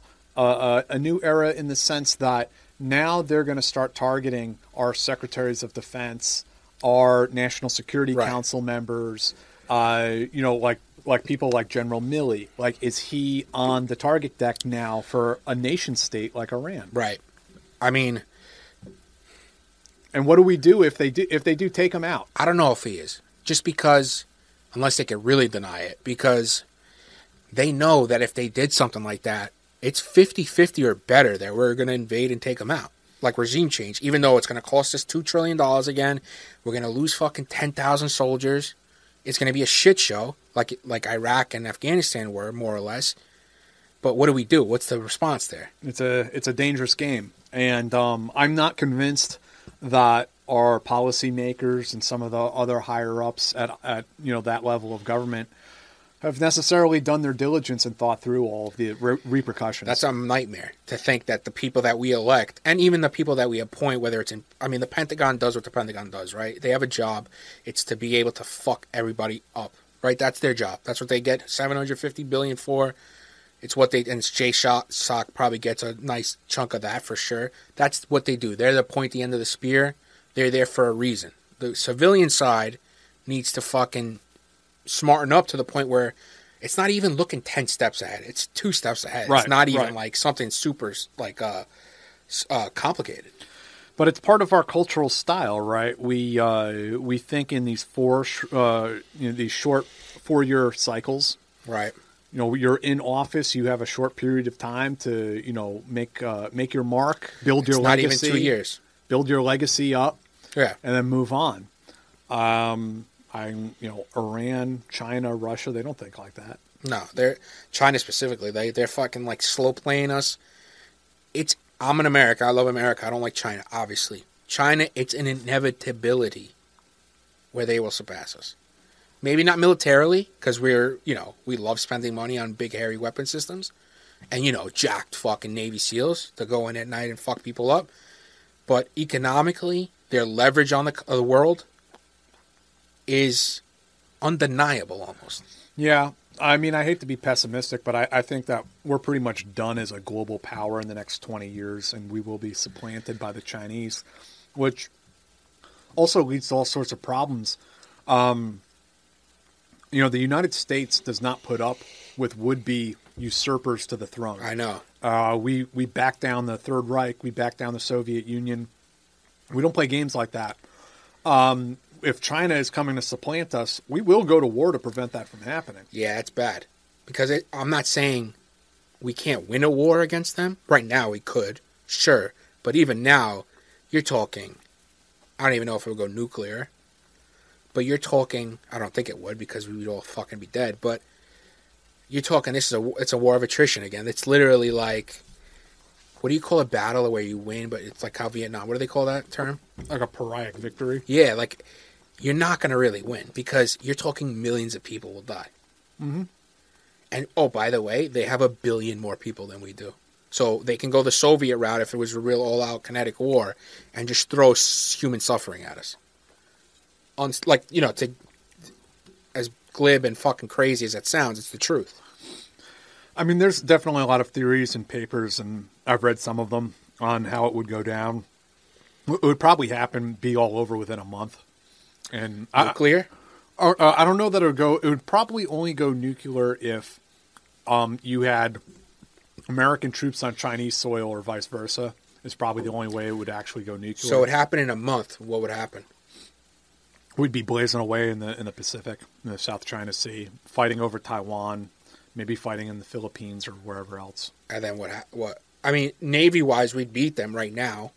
Somebody would come up on top. They'd be the new big dog. We would either push China back another 100 years, or China would become the new global power. Right. They would be like, all the things we were talking about earlier about the Vietnam syndrome. They would put us right back in that spot. Yeah. Yeah, and you're not talking a small country. You're talking a legit superpower. They are. I mean, there's nothing you could do about it. They have the industrial leverage, the manufacturing leverage. If shit hit the fan and they needed 100,000 planes like we did in World War II, they'd have it in a month. And this is the future of special operations. It's contending with, the buzzword nowadays is near peer and peer adversaries, right? So we're looking at Russia and China all over again.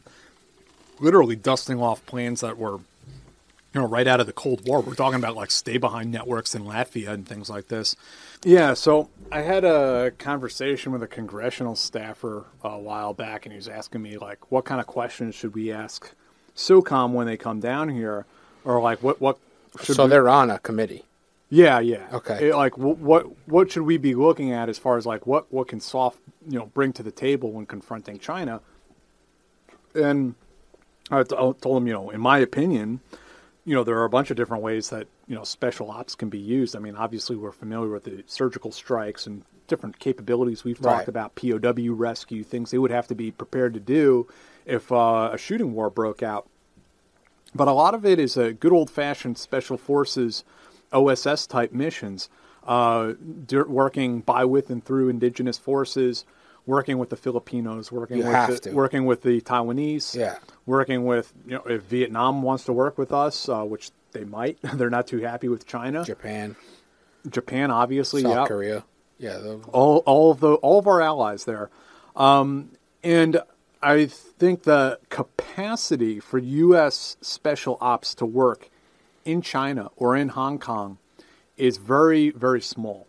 And this is something that came out from the World War II experience versus the Vietnam experience, the Indochina experience with the French also, is that as predominantly Caucasian Americans, we are able to infiltrate into Europe and conduct operations there. But when we try to replicate that sort of template of the Jedburgh teams in Asian countries, it doesn't work out very well. We tried, and the French tried in Vietnam. It just doesn't hash out. It doesn't work out so well. And our assets all get killed, and we just don't detrimental to the war effort. We don't have the depth of understanding of Asian cultures that we do, of European cultures. So what special forces can do, though, is work through host nation forces. We can train surrogates. We can train exiles and send them back into the country. And I think that we should look at training not just soldiers. Like, we don't need to make like rangers per se, but we need to train like sabotage teams that are going to go behind enemy lines and like physically by hand plant plastic explosives at strategic level targets. And because that's what the Chinese are going to do to us. Yeah, and they can do it far easier than we can. And they're going to do a lot of cyber warfare. At D-Day and H-Hour, the Chinese are probably going to turn off the lights in a large part of this country. You don't think we can do that to them? I'm not confident. Really? I feel like us playing the victim with the entire cyber warfare stuff, obviously Snowden set us back big time. I think that is us playing a little possum because there's no way we don't have offensive weapons in that place. No, without a doubt, we have offensive weapons, and I am not some expert on cyber warfare by any stretch of the imagination. There's probably a lot of stuff I don't know about. It's just when I sit there and I watch like our congressman interviewing Mark Zuckerberg, and they're like, I'm with you. Excuse me, how do you make money from Facebook? It's like we have even our senior Pentagon officials. I mean, they're boomers. Yeah, like they don't understand this shit. You're right. You're right. So I hope that we have some capabilities, and maybe at some point it creates like a mutually assured destruction. Like I'm not going to do that because I don't want you to do it. Yeah, but the way the Chinese have waged cyber warfare against us for the last 25 years, they have tested us. Definitely. And what we have demonstrated is that we won't do a fucking thing in retaliation. No. That we won't do shit. No. So I think that there's a real issue that on the day one of that war, shit turns, that the lights get turned off, that energy gets turned off, that our military leaders aren't able to log into their computers because all of their access privileges have been denied. All of those sorts of what we would call operational preparation of the environment, that the Chinese have done that electronically and will slow us down. But I think that maybe we can leverage some of our background in the OSS and elsewhere to gain our own sort of asymmetrical advantages in a conflict like that. It's tricky, bro. That's fucking bad. Yeah, and hopefully there are people way, way smarter than I am thinking about these things. Yeah, because I feel like we need that. Like we need to if that needs to be a priority. We're spending $750 billion a year. Let's throw 50 on that. You know what I mean? Let's fucking get some nerds in a room and get them going. I mean, I've had conversations with people about this topic, and my understanding. I mean, things may have changed, in the last couple of years, but have they though? We literally got clipped for a $5 million ransom for our fucking northeast gas. When I would talk to people about China, they'd be like, "We're not doing shit." Crazy. Like all of these things I'm talking, like preparation of the environment. Yeah, we haven't done anything. We haven't even started. And they've been doing it for 50 fucking years, since stealing IP, stealing every kind of patents or whatever. That's good. We're good. So, long story short, SOF is not going anywhere. Special Ops is going to be around. Policymakers are going to continue to lean on them to do all kinds of challenging jobs. And in a future conflict, be that with terrorist organizations that may continue to be state-sponsored, as they have been in the past in many instances, or with so-called near-peer adversaries, Special Ops is going to have its hands full. For sure. Yeah, they're definitely not going to be sitting on their fucking hands. They're going to be busy. Yeah. Yeah, and they're also dealing with, as it's come out in the press quite a bit in the last couple of years, their own cultural issues from fighting wars for 20 years, and the wear and tear that puts on the units and the men, the actual soldiers. And we're now dealing with we're going into the conclusion of Afghanistan. That war is ending. There's a lot of painful questions that we're all going to have to ask ourselves, take a step back and look at what are I think the real lessons from all of these conflicts are, what are the limits of American power?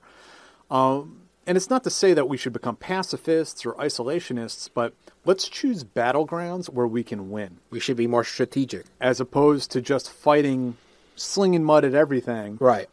Some people have called it playing whack-a-mole. Or we're just running around shooting terrorists, hoping. It's in hopes that one day a political solution presents itself. That's nuts.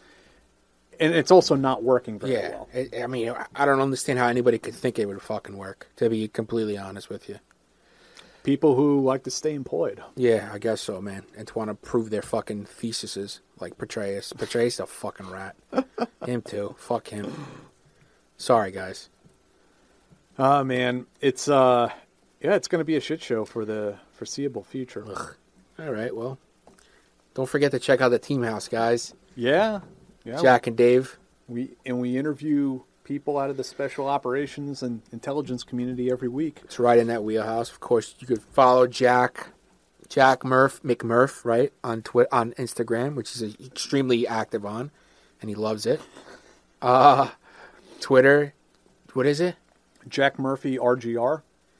And that's it. That's Dirtbag History. Go check out my book, Murphy's Law.